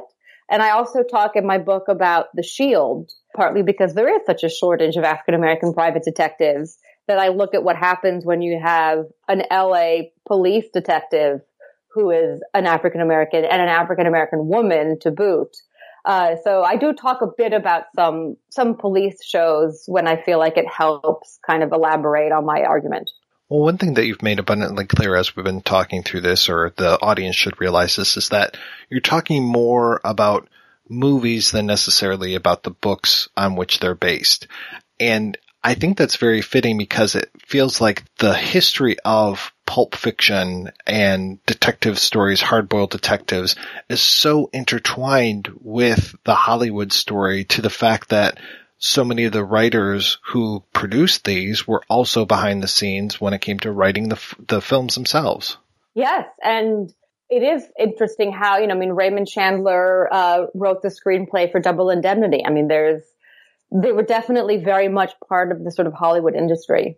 That Chandler's work would be adapted so many times, and then him adapting Kane's work, it just feels like they were all drinking from the same dish. No, and I talk about that, and it is documented that they all kind of inspired each other, and so I don't know what their personal dynamics were like. I don't know if they actually hung out, But they definitely were drinking from the same dish, as you say. So when it comes to the detective story and the hard-boiled detective, was Chandler one of the first to write about Los Angeles as being that stomping ground? Yeah, so the Maltese Falcon had been San Francisco. And so Raymond Chandler is the one who really brought the detective to Southern California with The Big Sleep. And then it would kind of stick. But yeah, so it was kind of, Dashiell Hammett brought it, kind of helped build the tropes with the Maltese Falcon, but it was still, in San Francisco. And then, maybe there was someone I know that Raymond Chandler, as I said, was inspired by the real life adventures of Samuel Marlowe. But Raymond Chandler, I feel like, really established the brand of the LA Private Eye, which was then, of course, reinforced by Humphrey Bogart's portrayal in The Big Sleep. People talk about film noir as a movement when it's really more of a stylistic set of conventions. And I'm curious as far as how much before film noir really came, I can't even say into vogue, but into use, were these detective novels and stories coming out? One of the things I talk about in my book is the significance of film noir, and of course, the significance of film noir as it's connected to German Expressionism. And so I think it is really interesting to trace the line that comes from, the Cabinet of Dr. Caligari to these sort of noir films. And then you look at a movie like Double Indemnity, which isn't a classic detective story per se. It's an insurance investigator. Movies like that really sort of helped set the tone. And also, as a result of World War II, the Hollywood industry didn't have a lot of people to write movies for them. So that's why they turned not only to these crime writers, but also to these crime stories that were showing up in, the Black Mask magazine and all that. There was definitely this flow from the written word to the screen. Also, that whole idea of the disenfranchisement of what the war caused seems to play right into both film noir and the private detective trying to figure out the world now, this new world. And I find it very interesting of how often madness will play a role inside of these films. I'm thinking specifically of something like Murder My Sweet, where, they lock up Marlowe in an insane asylum for a little bit. And that frustration with, sort of feeling like you were being lied to by the establishment, this disappointment with the police department, and this idea that the police department, wasn't necessarily going to come up with the right answers to help you. The idea of the sort of the rogue individual who is breaking the rules, but he's doing it for a good cause. I think all those sort of sentiments are very emblematic of the period after World War II. I have a quote that's from Carol John Daly, who wrote short stories for Black Mask, and he's really, along with Raymond Chandler, credited with helping to shape the mold of the private detective. His detective significantly was set in New York, but you can kind of see from this quote how this detective would go on to inspire detectives like Bogart's Philip Marlowe. So Race Williams describes himself as, "The police don't like me. The crooks don't like me. I'm just a halfway house between the law and crime, sort of working both ends against the middle. Right and wrong are not written on the statutes for me, nor do I find my code of morals in the essays of long-winded professors. My ethics are my own." So I feel like that really encapsulates the alienation of the private detective, the fact that he's really kind of always in between, that he's working for good, but he's not one of the good guys. And then the success of Daly's stories would then encourage the editors of Black Mask to feature other crime writers, such as Dashiell Hammett, and then Hammett would inspire Raymond Chandler and James Cain, and then Chandler and Cain are the ones who moved it to Los Angeles. Well, I suppose that kind of goes back to what you're talking about as far as the private eye being able to move through the strata. And then if you tried to put a woman into that role or a person of color into that role, then they wouldn't necessarily be able to move through that strata because they've gotten one of the keys just taken away from them. When did you first start to see, or when were there initially female detectives of the hard-boiled nature or people of color being hard-boiled detectives? What's fascinating about women is that we do have some early versions of the female private eye, but she's inevitably very sexualized. So one of the early female private eyes is a character named Honey West. She was a literary character, and then they made a TV show out of it. And she's always being described as delicious and luscious and voluptuous. And you're always being told, what her measurements are and how sexy she is. And the book titles are hilarious. There's Girl on the Loose, Honey in the Flesh, Kiss for a Killer, Bombshell, right? So really kind of playing up her sexuality. And then the TV show was only on the air on ABC for a year. And it was the first regular TV series with a female detective. And interestingly, the male author who created her said that he came up with the name Honey West because Honey was the name for someone that you really like, and she lives in the West. So that's her name. And she was inspired she was a child of Marilyn Monroe and Mike Hammer. So we've kind of got the hard-boiled detective and then the breathy sex pot.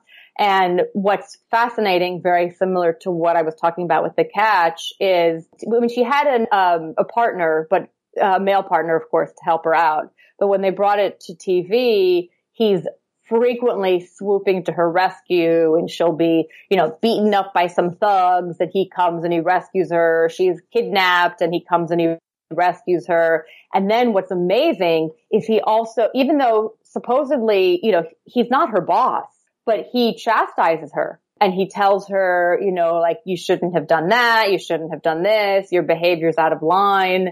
It's definitely problematic is like an understatement. But the show, as I said, it was only on the air for a year and it didn't do too well. And then there's another private eye that came out in the late 70s called Allison B. Gordon, but that did not get moved to the television or movie screen. Yeah, as you're talking, I'm thinking of Macmillan and Wife. Did you ever watch that one? No. Oh my God, that was one of those Saturday morning, or that's when I saw them, but they were probably more of a weekly detective show. They would rotate with things like Banachek and Columbo, McCloud, and then there was Macmillan and Wife. And I like that it's not even her name, it's and wife. And it was one of the most sexist things ever. You really need to check it out. I will check that out. And I talk in the book about the TV show Remington Steele. In the opening credits, they set up the premise of the show, so you can even just watch the opening credits. But the idea is that Laura Holt is the private eye, and she went to private eye school, and she's a licensed private eye, and she's actually very good at being a private eye. But she opens up her own detective agency, and nobody comes because a private detective shouldn't be a woman. So then she literally says this. And so then what she does is she invents this character, Remington Steele, who does not exist, but just so that she can have a male's name in the title of the detective agency. And then, of course, Remington Steele is always out of the office when clients show up and on a business trip and a meeting. And then once she puts this male label on it, then people are lining up around the block because, of course, that's okay. And then the way that Pierce Brosnan gets into it is very similar to The Catch. I don't know if The Catch was inspired by this. He is a con man, much like the male significant other in The Catch, and he's trying to con her. He's trying to con Laura Holt, and she figures out what's going on, of course, because she's very smart. But then she ends up hiring him to pretend to be Remington Steele. So he doesn't have any detective skills, but he's the head of the detective agency purely because he's a man, and she's the boss behind the scenes. And of course, on the show, they call attention to this a lot. And like when they're interviewing secretaries, the secretaries keep assuming that Remington is the boss, and they have to keep explaining like, no, he's not the boss. Laura Holt is the boss, and secretaries are confused because why would a woman be the boss? And then, whenever they solve a case, even if Laura did all the solving, the newspapers never mention her by name. They only talk about Remington Steele. So it's a really interesting commentary on sort of sexism and misogyny. As you're talking, I'm thinking of things like Castle, where we have the outsider coming in and he's the one to solve all of these crimes, even though he's working with this very skilled detective, or even the Bloodhound Gang. Once you start to recognize the pattern, you'll start seeing it everywhere. Now, how about African Americans? When did African Americans start to become hard-boiled detectives? The most well-known private eye is Easy Rawlins, who was the character that was invented by Walter Mosley. And even though the books are more recent, the books are set in the 40s and through the 60s, so they're very similar to the era of Philip Marlowe. So if you watch Devil in a Blue Dress, it's going to feel like it's all from the same era. The very first private eye that showed up in a movie was a black Sherlock Holmes. The character his name is not Sherlock Holmes. It's called a black Sherlock Holmes because he is a black detective. But that movie came out in the early 20th century, and it was part of those movies where you had an all-black cast, even if it was produced by white people, and they thought that it would appeal to African Americans because, look, we have African American actors. But the movie is a parody. And of course, everyone is very, kind of dumb and clumsy and sort of a laughing stock. So of course, African Americans were like, well, we're not into this. I mean, this is disgusting. It actually became popular with white audiences because African Americans were like, this is too humiliating. The film overall was a commercial and critical failure because it didn't, hit where it was supposed to with its target audience. And so then what's crazy is you really do not get another black detective until In the Heat of the Night, 50 years later in 1967. And that's the one with Sidney Poitier, who plays a black police detective. So again, it's a police detective, of course, and not a private eye. That film was very successful, and still this idea of the African American detective was really avoided. And in fact, when you look at a lot of these detective narratives, you'll see that over and over again, the detective is white and the criminal is black. And I talk in my book, for instance, about studies that were done with the TV show Cops. And Cops frequently has white police officers and non-white criminals. And so it's really kind of reinforcing this idea that the African American is always going to be on the wrong side of the law.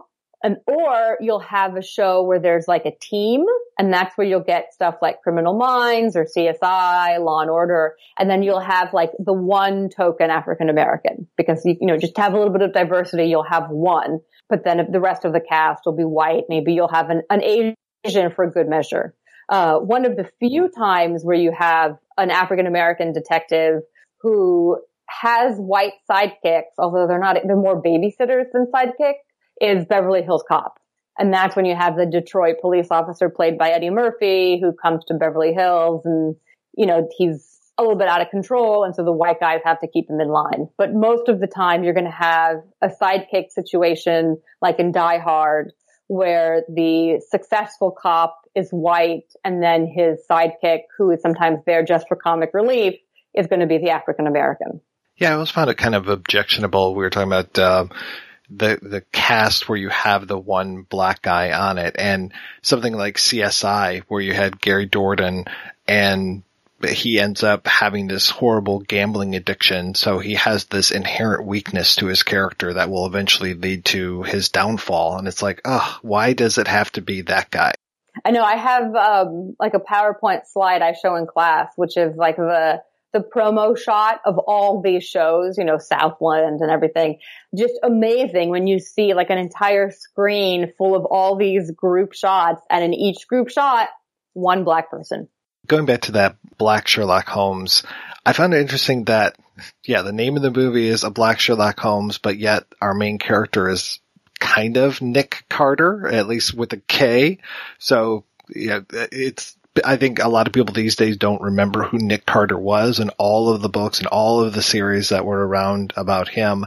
But then when you listed who his assistant was, I just groaned internally when I was reading that.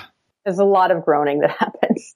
And that's why I think it's so fantastic, that Walter Mosley created the character of Easy Rawlins. And that's why it was so great that they made a movie out of it. And that's why it's so disappointing that the movie failed, and obviously they have not made any more.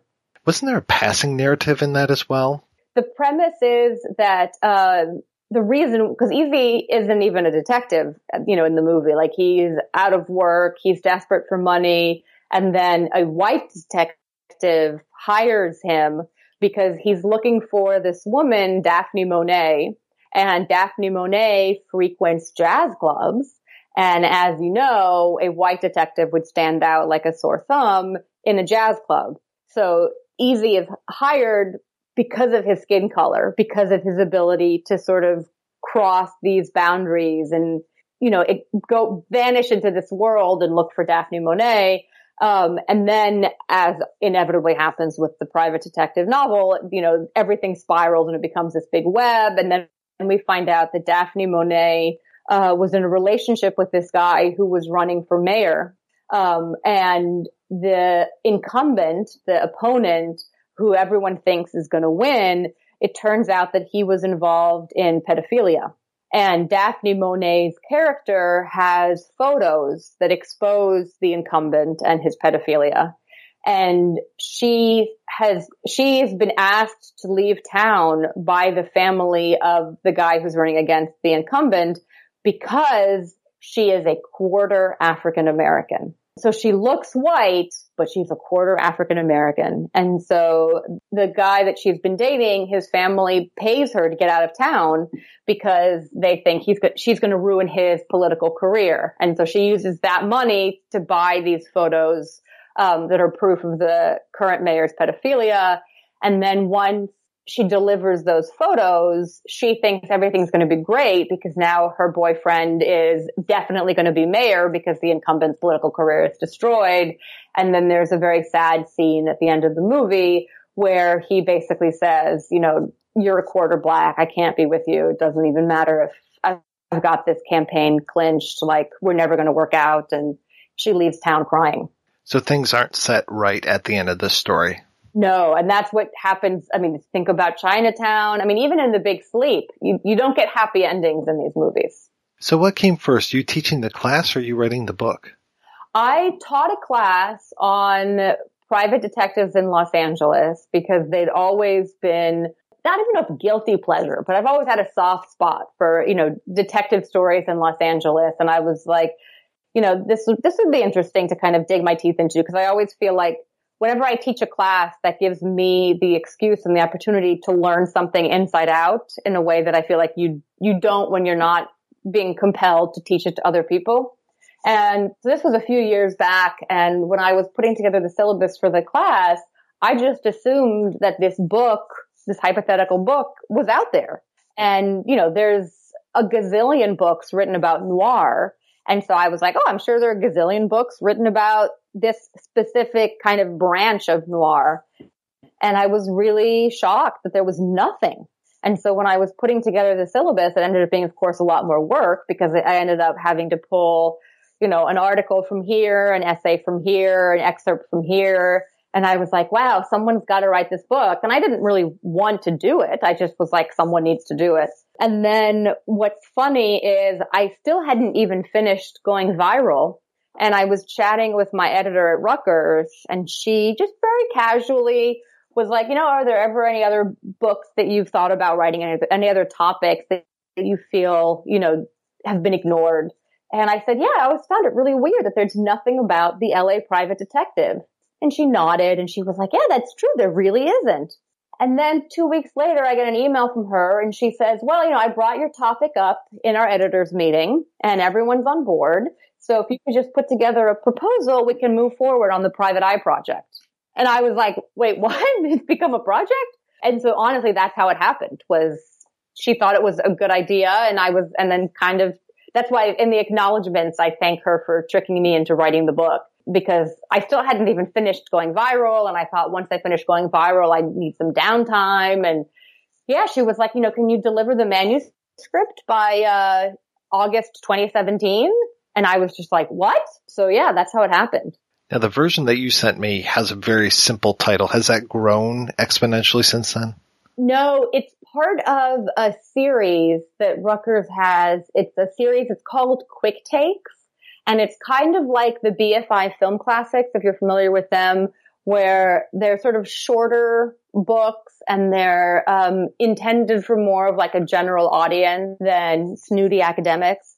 And so in that series, all the titles are like that. Like there's no subtitle. So it'll be, like quick takes, and then it'll have like a zombie cinema or something like that. So that's why the title is so simple, but I feel like it encapsulates what it needs to encapsulate. So when does LA Private Eyes hit the streets? In March of 2019. Wow. So this is like an exclusive pre-interview. Oh yeah. No, nobody's known. I mean, that's why that video that I sent you, like, it's not even finished yet. Where is the best place for people to keep up with you and your projects? The place with the least white noise, I would say, is my website. thisisdahlia.com, and Dahlia is spelled ironically like the Black Dahlia, Dahlia. So it's thisisdahlia.com, all one word. And then, of course, there's Facebook and Twitter and blah, blah, blah. But there's, the accompanying white noise and the links to articles that I find interesting and stuff. So if you want just the bare essentials, focus on my website. But if you want Facebook, you can go to facebook.com/whoisdahlia. Mitchum is still Marlowe, and murder is still murder. In Raymond Chandler's The Big Sleep, Robert Mitchum is Philip Marlowe. You shoot people, don't you, Mr. Marlowe? I'm a private investigator. It was about 11 o'clock in the morning. I was neat, clean-shaven, and sober. I was calling on 10 million pounds. Sarah Miles is Charlotte. She's worth it. Suppose you want money, too? All I itch for is money. For 50 pounds a day, I dodge bullets. I risk my future, the hatred of the cops. Thank you very much. Put my card here on the table. Why? Why? He's crazy. Shut up, Agnes. Joan Collins is Agnes. Blackmails her business. Richard Boone is Canino. Boone kills. Candy Clark is Camilla. Candy kisses. Edward Fox is Brody. He's the Mark. Oliver Reed is Eddie Mars. He's the mob. John Mills is Carson. He's the cop. And James Stewart is the general. His business with Marlowe is private. I'm afraid my girls have all the usual vices. You're cute. Handsome, too. I like you. Mila likes you a lot. She has a great little body, doesn't she? Yeah. You should see mine sometime. I want my pictures, Joe. You're playing too rough, Marlowe. They're all soft, Marlowe, compared to you. I told you the first time I met you, I'm a detective. I work at it, lady. I don't play at it. Come to where the sex, blackmail, and murder is. Come to Marlowe Country. Mitchum is Marlowe in Raymond Chandler's The Big Sleep.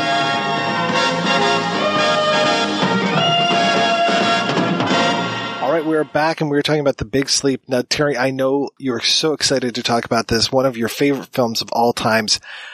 Tell us, how did you enjoy the 1978 remake of The Big Sleep, reinterpretation of The Big Sleep starring Mr. Robert Mitchum? I thought you were going to say a Sherry Kafara movie, but I didn't enjoy it because it's a Michael Winner movie for a start, so it's a piece of sulfite.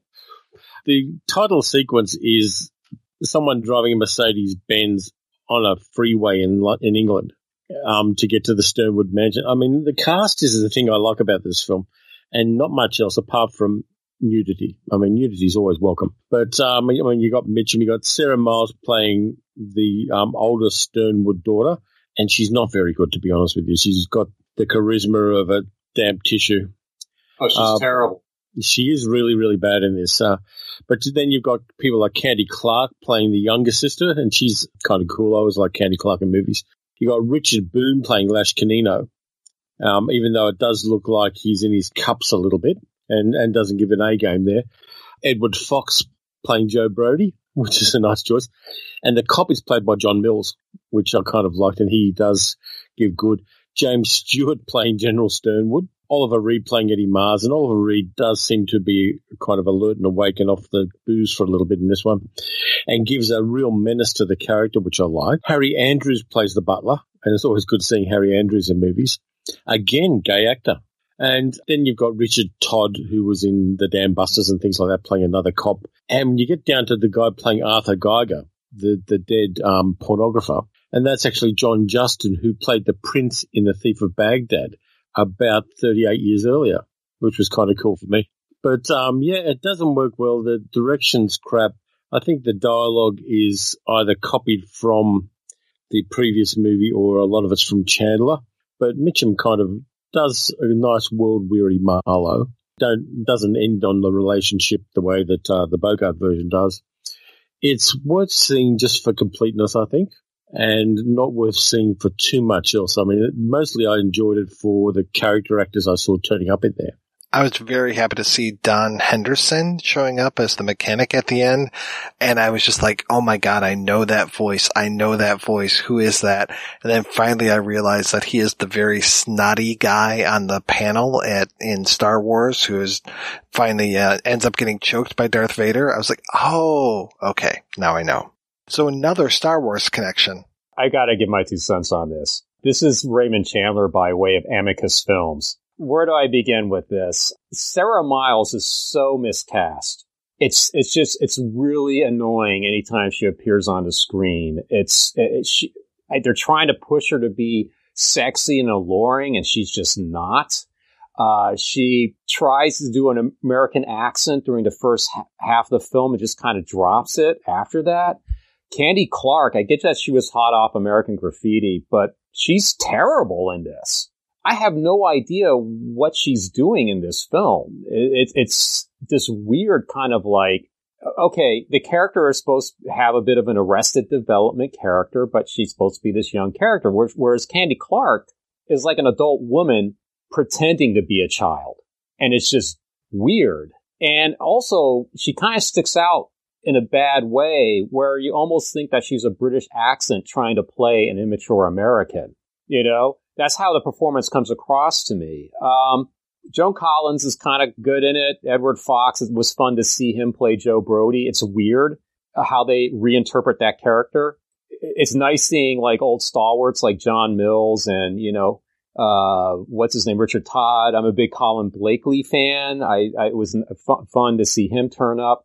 But yeah, the stuff with like Jimmy Stewart, it's like he plays a character in this one note sort of, I'm so sad.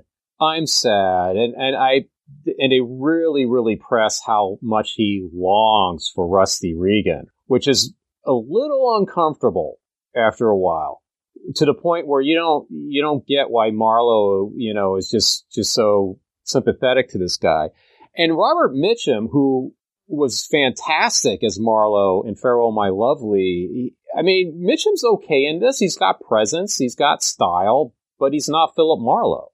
It's almost like he's playing James Bond. He's playing this sort of like super PI kind of character with great suits and this awesome car. And he's just one step ahead of everybody. And Michael Winner does this thing where he's like directing a movie like he's doing like an Agatha Christie adaptation, with the weird screen transitions to flashbacks when things are being explained and revealed and stuff like that. It's just a mess of a film.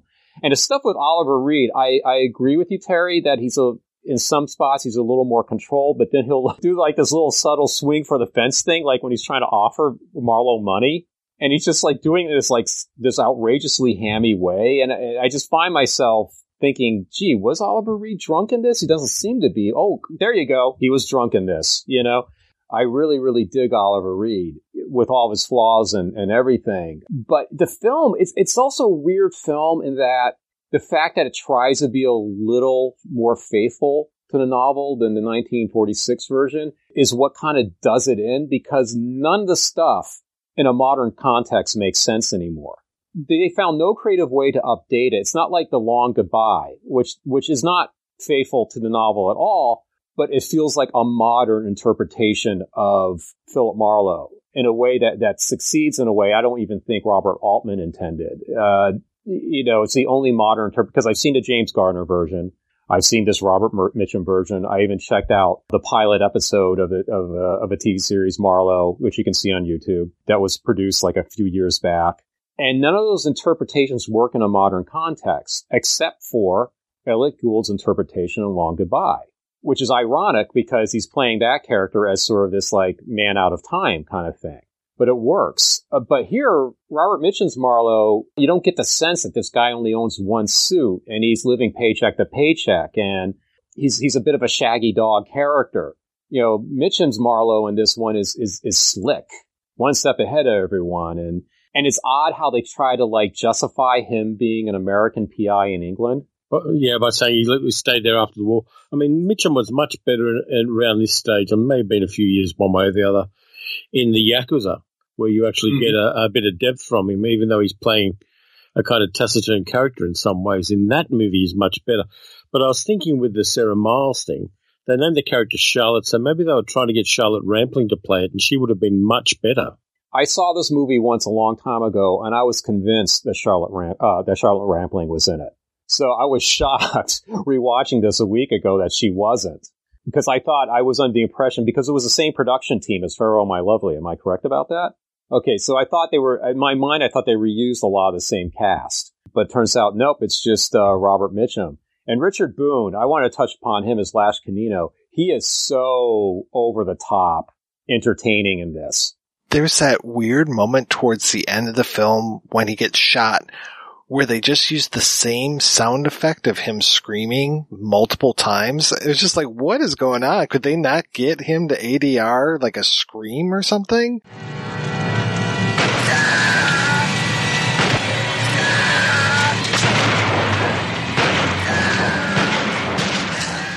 We alluded to Cesar Romero in the last episode. In this one, I feel like Richard Boone is playing the Joker. And what was up with that foot that he had going on? He had a big old cast on his foot? What was up with that? He might have had a broken foot in real life. It was his third last movie. After that, he did Winter Kills, and then the Bushido Blade in 81, so he was on his way out. Yeah, I think it was Jerry Bick and Elliot Kastner did both of these. I'm trying to remember, but I know Bick for sure, and it was weird because Bick also produced The Long Goodbye. So it was like in the 70s, he was behind this one, Farewell My Lovely, and The Big Sleep, and then he would also do things like Thieves Like Us and Against All Odds, and then Swing Shift, I think, was the last thing that he produced. But yeah, he must have had some sort of deal with the Chandler estate to be behind all three of those films. Yeah, it's such a disappointment, this movie. I thought I'd go back and see, yeah, maybe I was wrong. Maybe it was a reasonable reinterpretation of Chandler, and it ain't. Yeah, we've already said that it's not in the right time. It's not in the right place. Marlowe is so associated with Los Angeles. And that was the whole thing, you know, the interview that I did with Dahlia was brought on by this idea of how different characters, how different detectives are related to different cities. You know, we talked a lot in the Maltese Falcon episode about Sam Spade being such a part of San Francisco. You know, you can talk about Jake Gittes it's necessary for him to be in Los Angeles for that story, but he feels like a Los Angeles character. There are other characters who feel like they belong to the cities that they're in.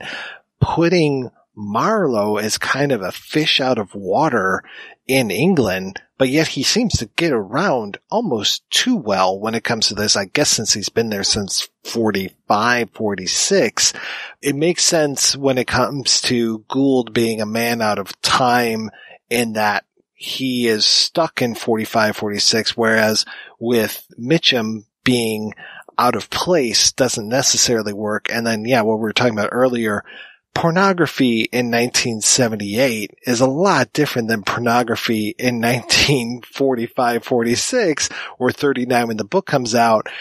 I've been to Piccadilly Circus. I know what kind of shops are around there. I've been to Soho. The book that he is looking at and flipping through, there's nothing really too objectionable about that. You know, I'm seeing that kind of stuff in a Playboy. I'm not even, you know, going to, you know, some sort of, you know, specialty store and having to ask about things behind the counter. So that's nothing. In 78, there were magazines like Mayfair out, which was showing a lot more than that book did. And why would you want a leather-bound copy of it when you can nick down to the local newsagent and pick up stuff that's a lot rawer. For a lot less money, you can probably get a truck full of it for the price of that book. Leave it to our imagination. Don't show what's in the book. Talk about how unbelievably filthy this stuff is. If you're going to leave it as pornography, then let's talk about some real filth. You know, there should be things that we can't even talk about on this podcast without getting bleeped. You know, it should be really hardcore stuff, you know, beyond Tijuana Donkey Act kind of level of stuff. Yeah. Exactly what they show us. This is a Michael Winner movie. You got to accept the fact that it's going to be a piece of shit.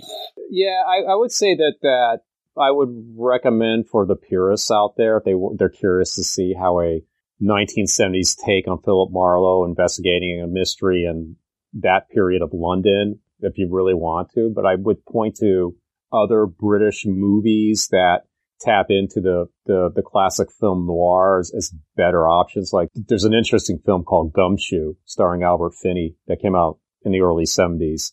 May have been around this time, maybe earlier.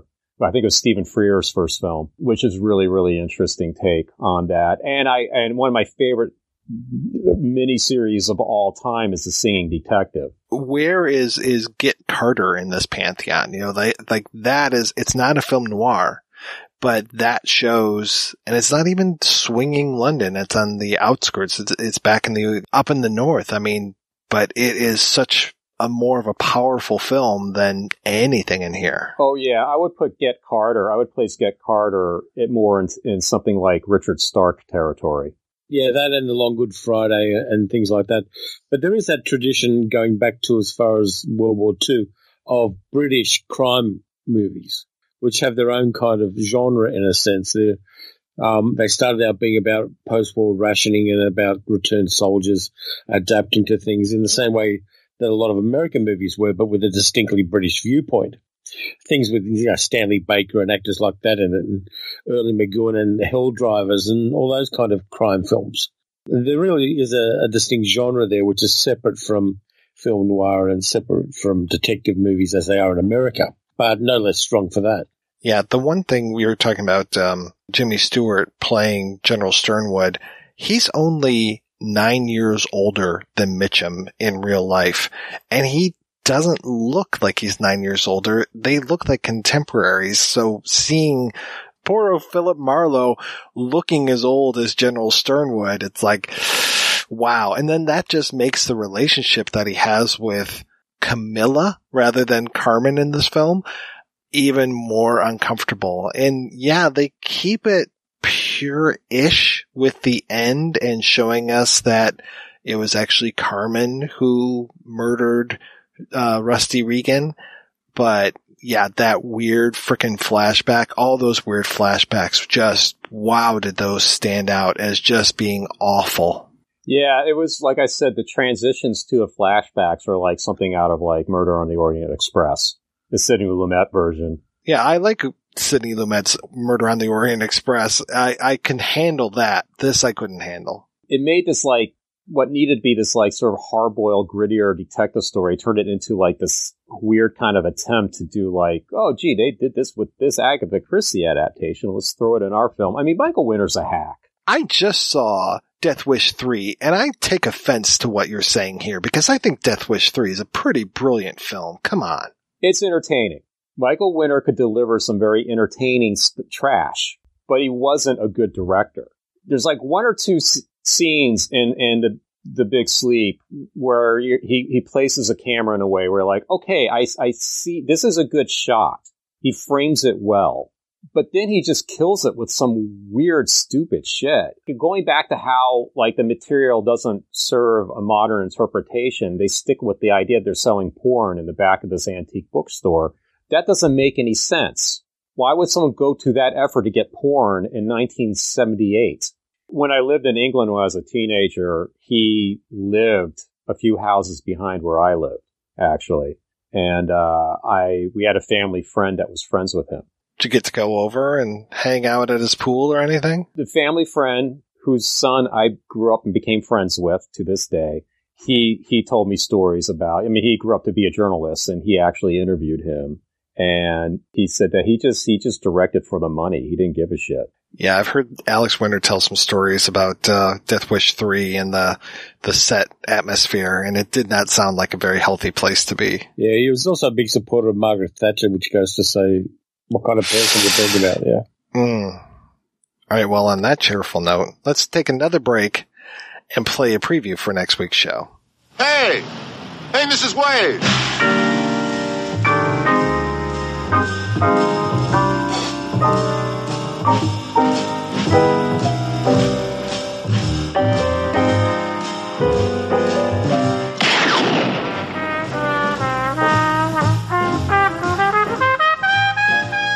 There's a long goodbye. Your name, Marlowe? No, my name is Sidney Jenkins. Come on, let's go inside, Marlowe. We want to talk to you. Oh, is this where I'm supposed to say, what is all this about? And he says, shut up, I asked the question. Yeah, that's right. And it happens every day. Right profile. Sit down. What the hell are you doing here? That's right. I'm getting ready to sing Swanee. Swanee, how I love you, how I love you. When some passerby invites your eye to come her way. There's going to be a lot of people looking for me as a result of my lovely wife. If it was a murder, he murdered his wife. That's a lie. I know he didn't kill her. He couldn't kill anybody. It's a minor crime, a misdemeanor to kill your wife. The major crime is he stole my money. Your friend stole my money, and the penalty for that is capital punishment. Even as she smiles a quick hello, you let her go. I like your face, too.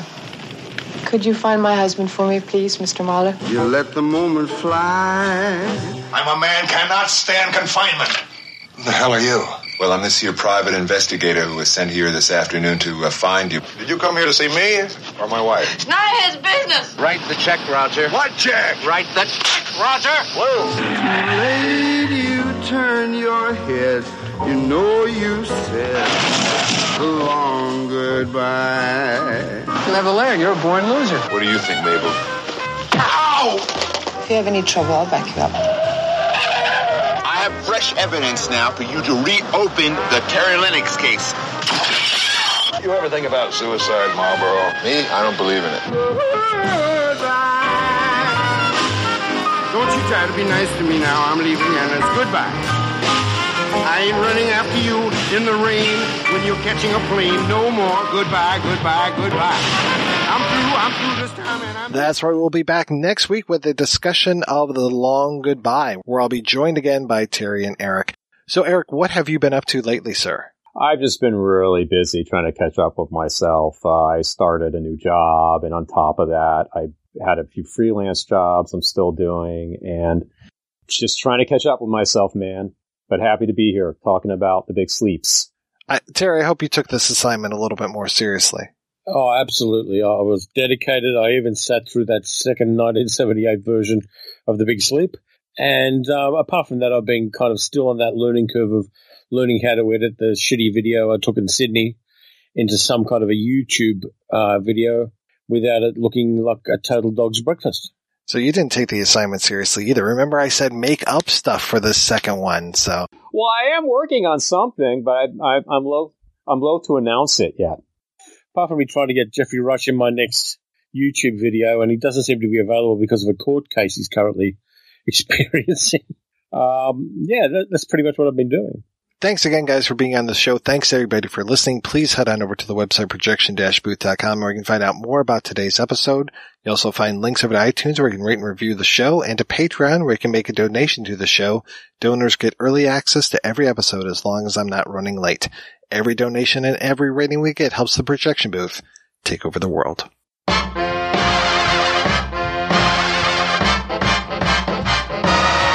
He would spend it on the pony. He would spend it on the girls. Buy his mother gin and roses for her poor old headed curls. And when his wife said, hey now, what did you get for me? He socked her in the choppers. Such a sweet, sweet guy was he. And her tears flowed like wine. Yes, her tears flowed like wine. She's a real sad tomato.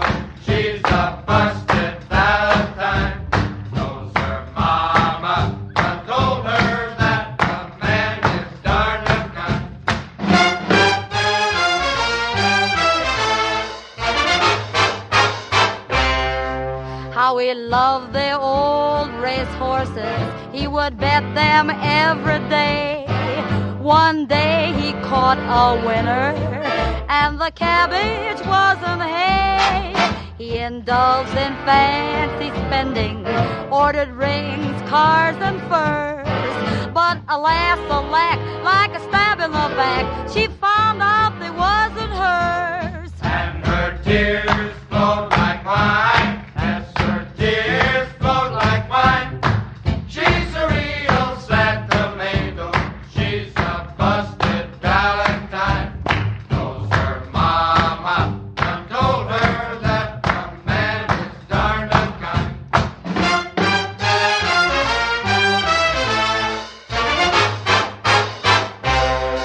He got mixed up with a Maisie. He got mixed up with a Flo. So Flo shoved him in the river. He'll not get mixed up no more. His wife then draped herself in black. That showed her figure fine. Then she cussed him out, the two-faced guy. No insurance could she find. And her tears flowed like wine. Yes, her tears flowed like wine. She's a real sad tomato. She's a busted Valentine. Knows her mama done told her that a man is darned unkind.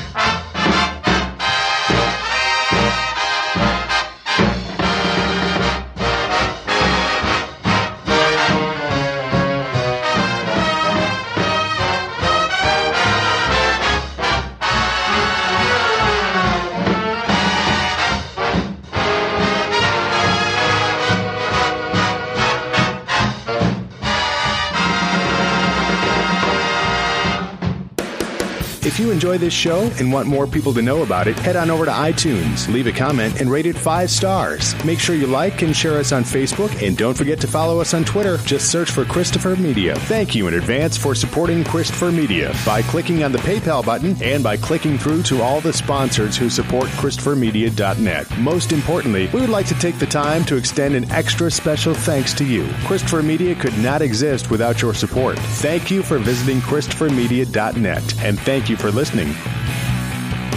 Christopher Media. Let's make some noise.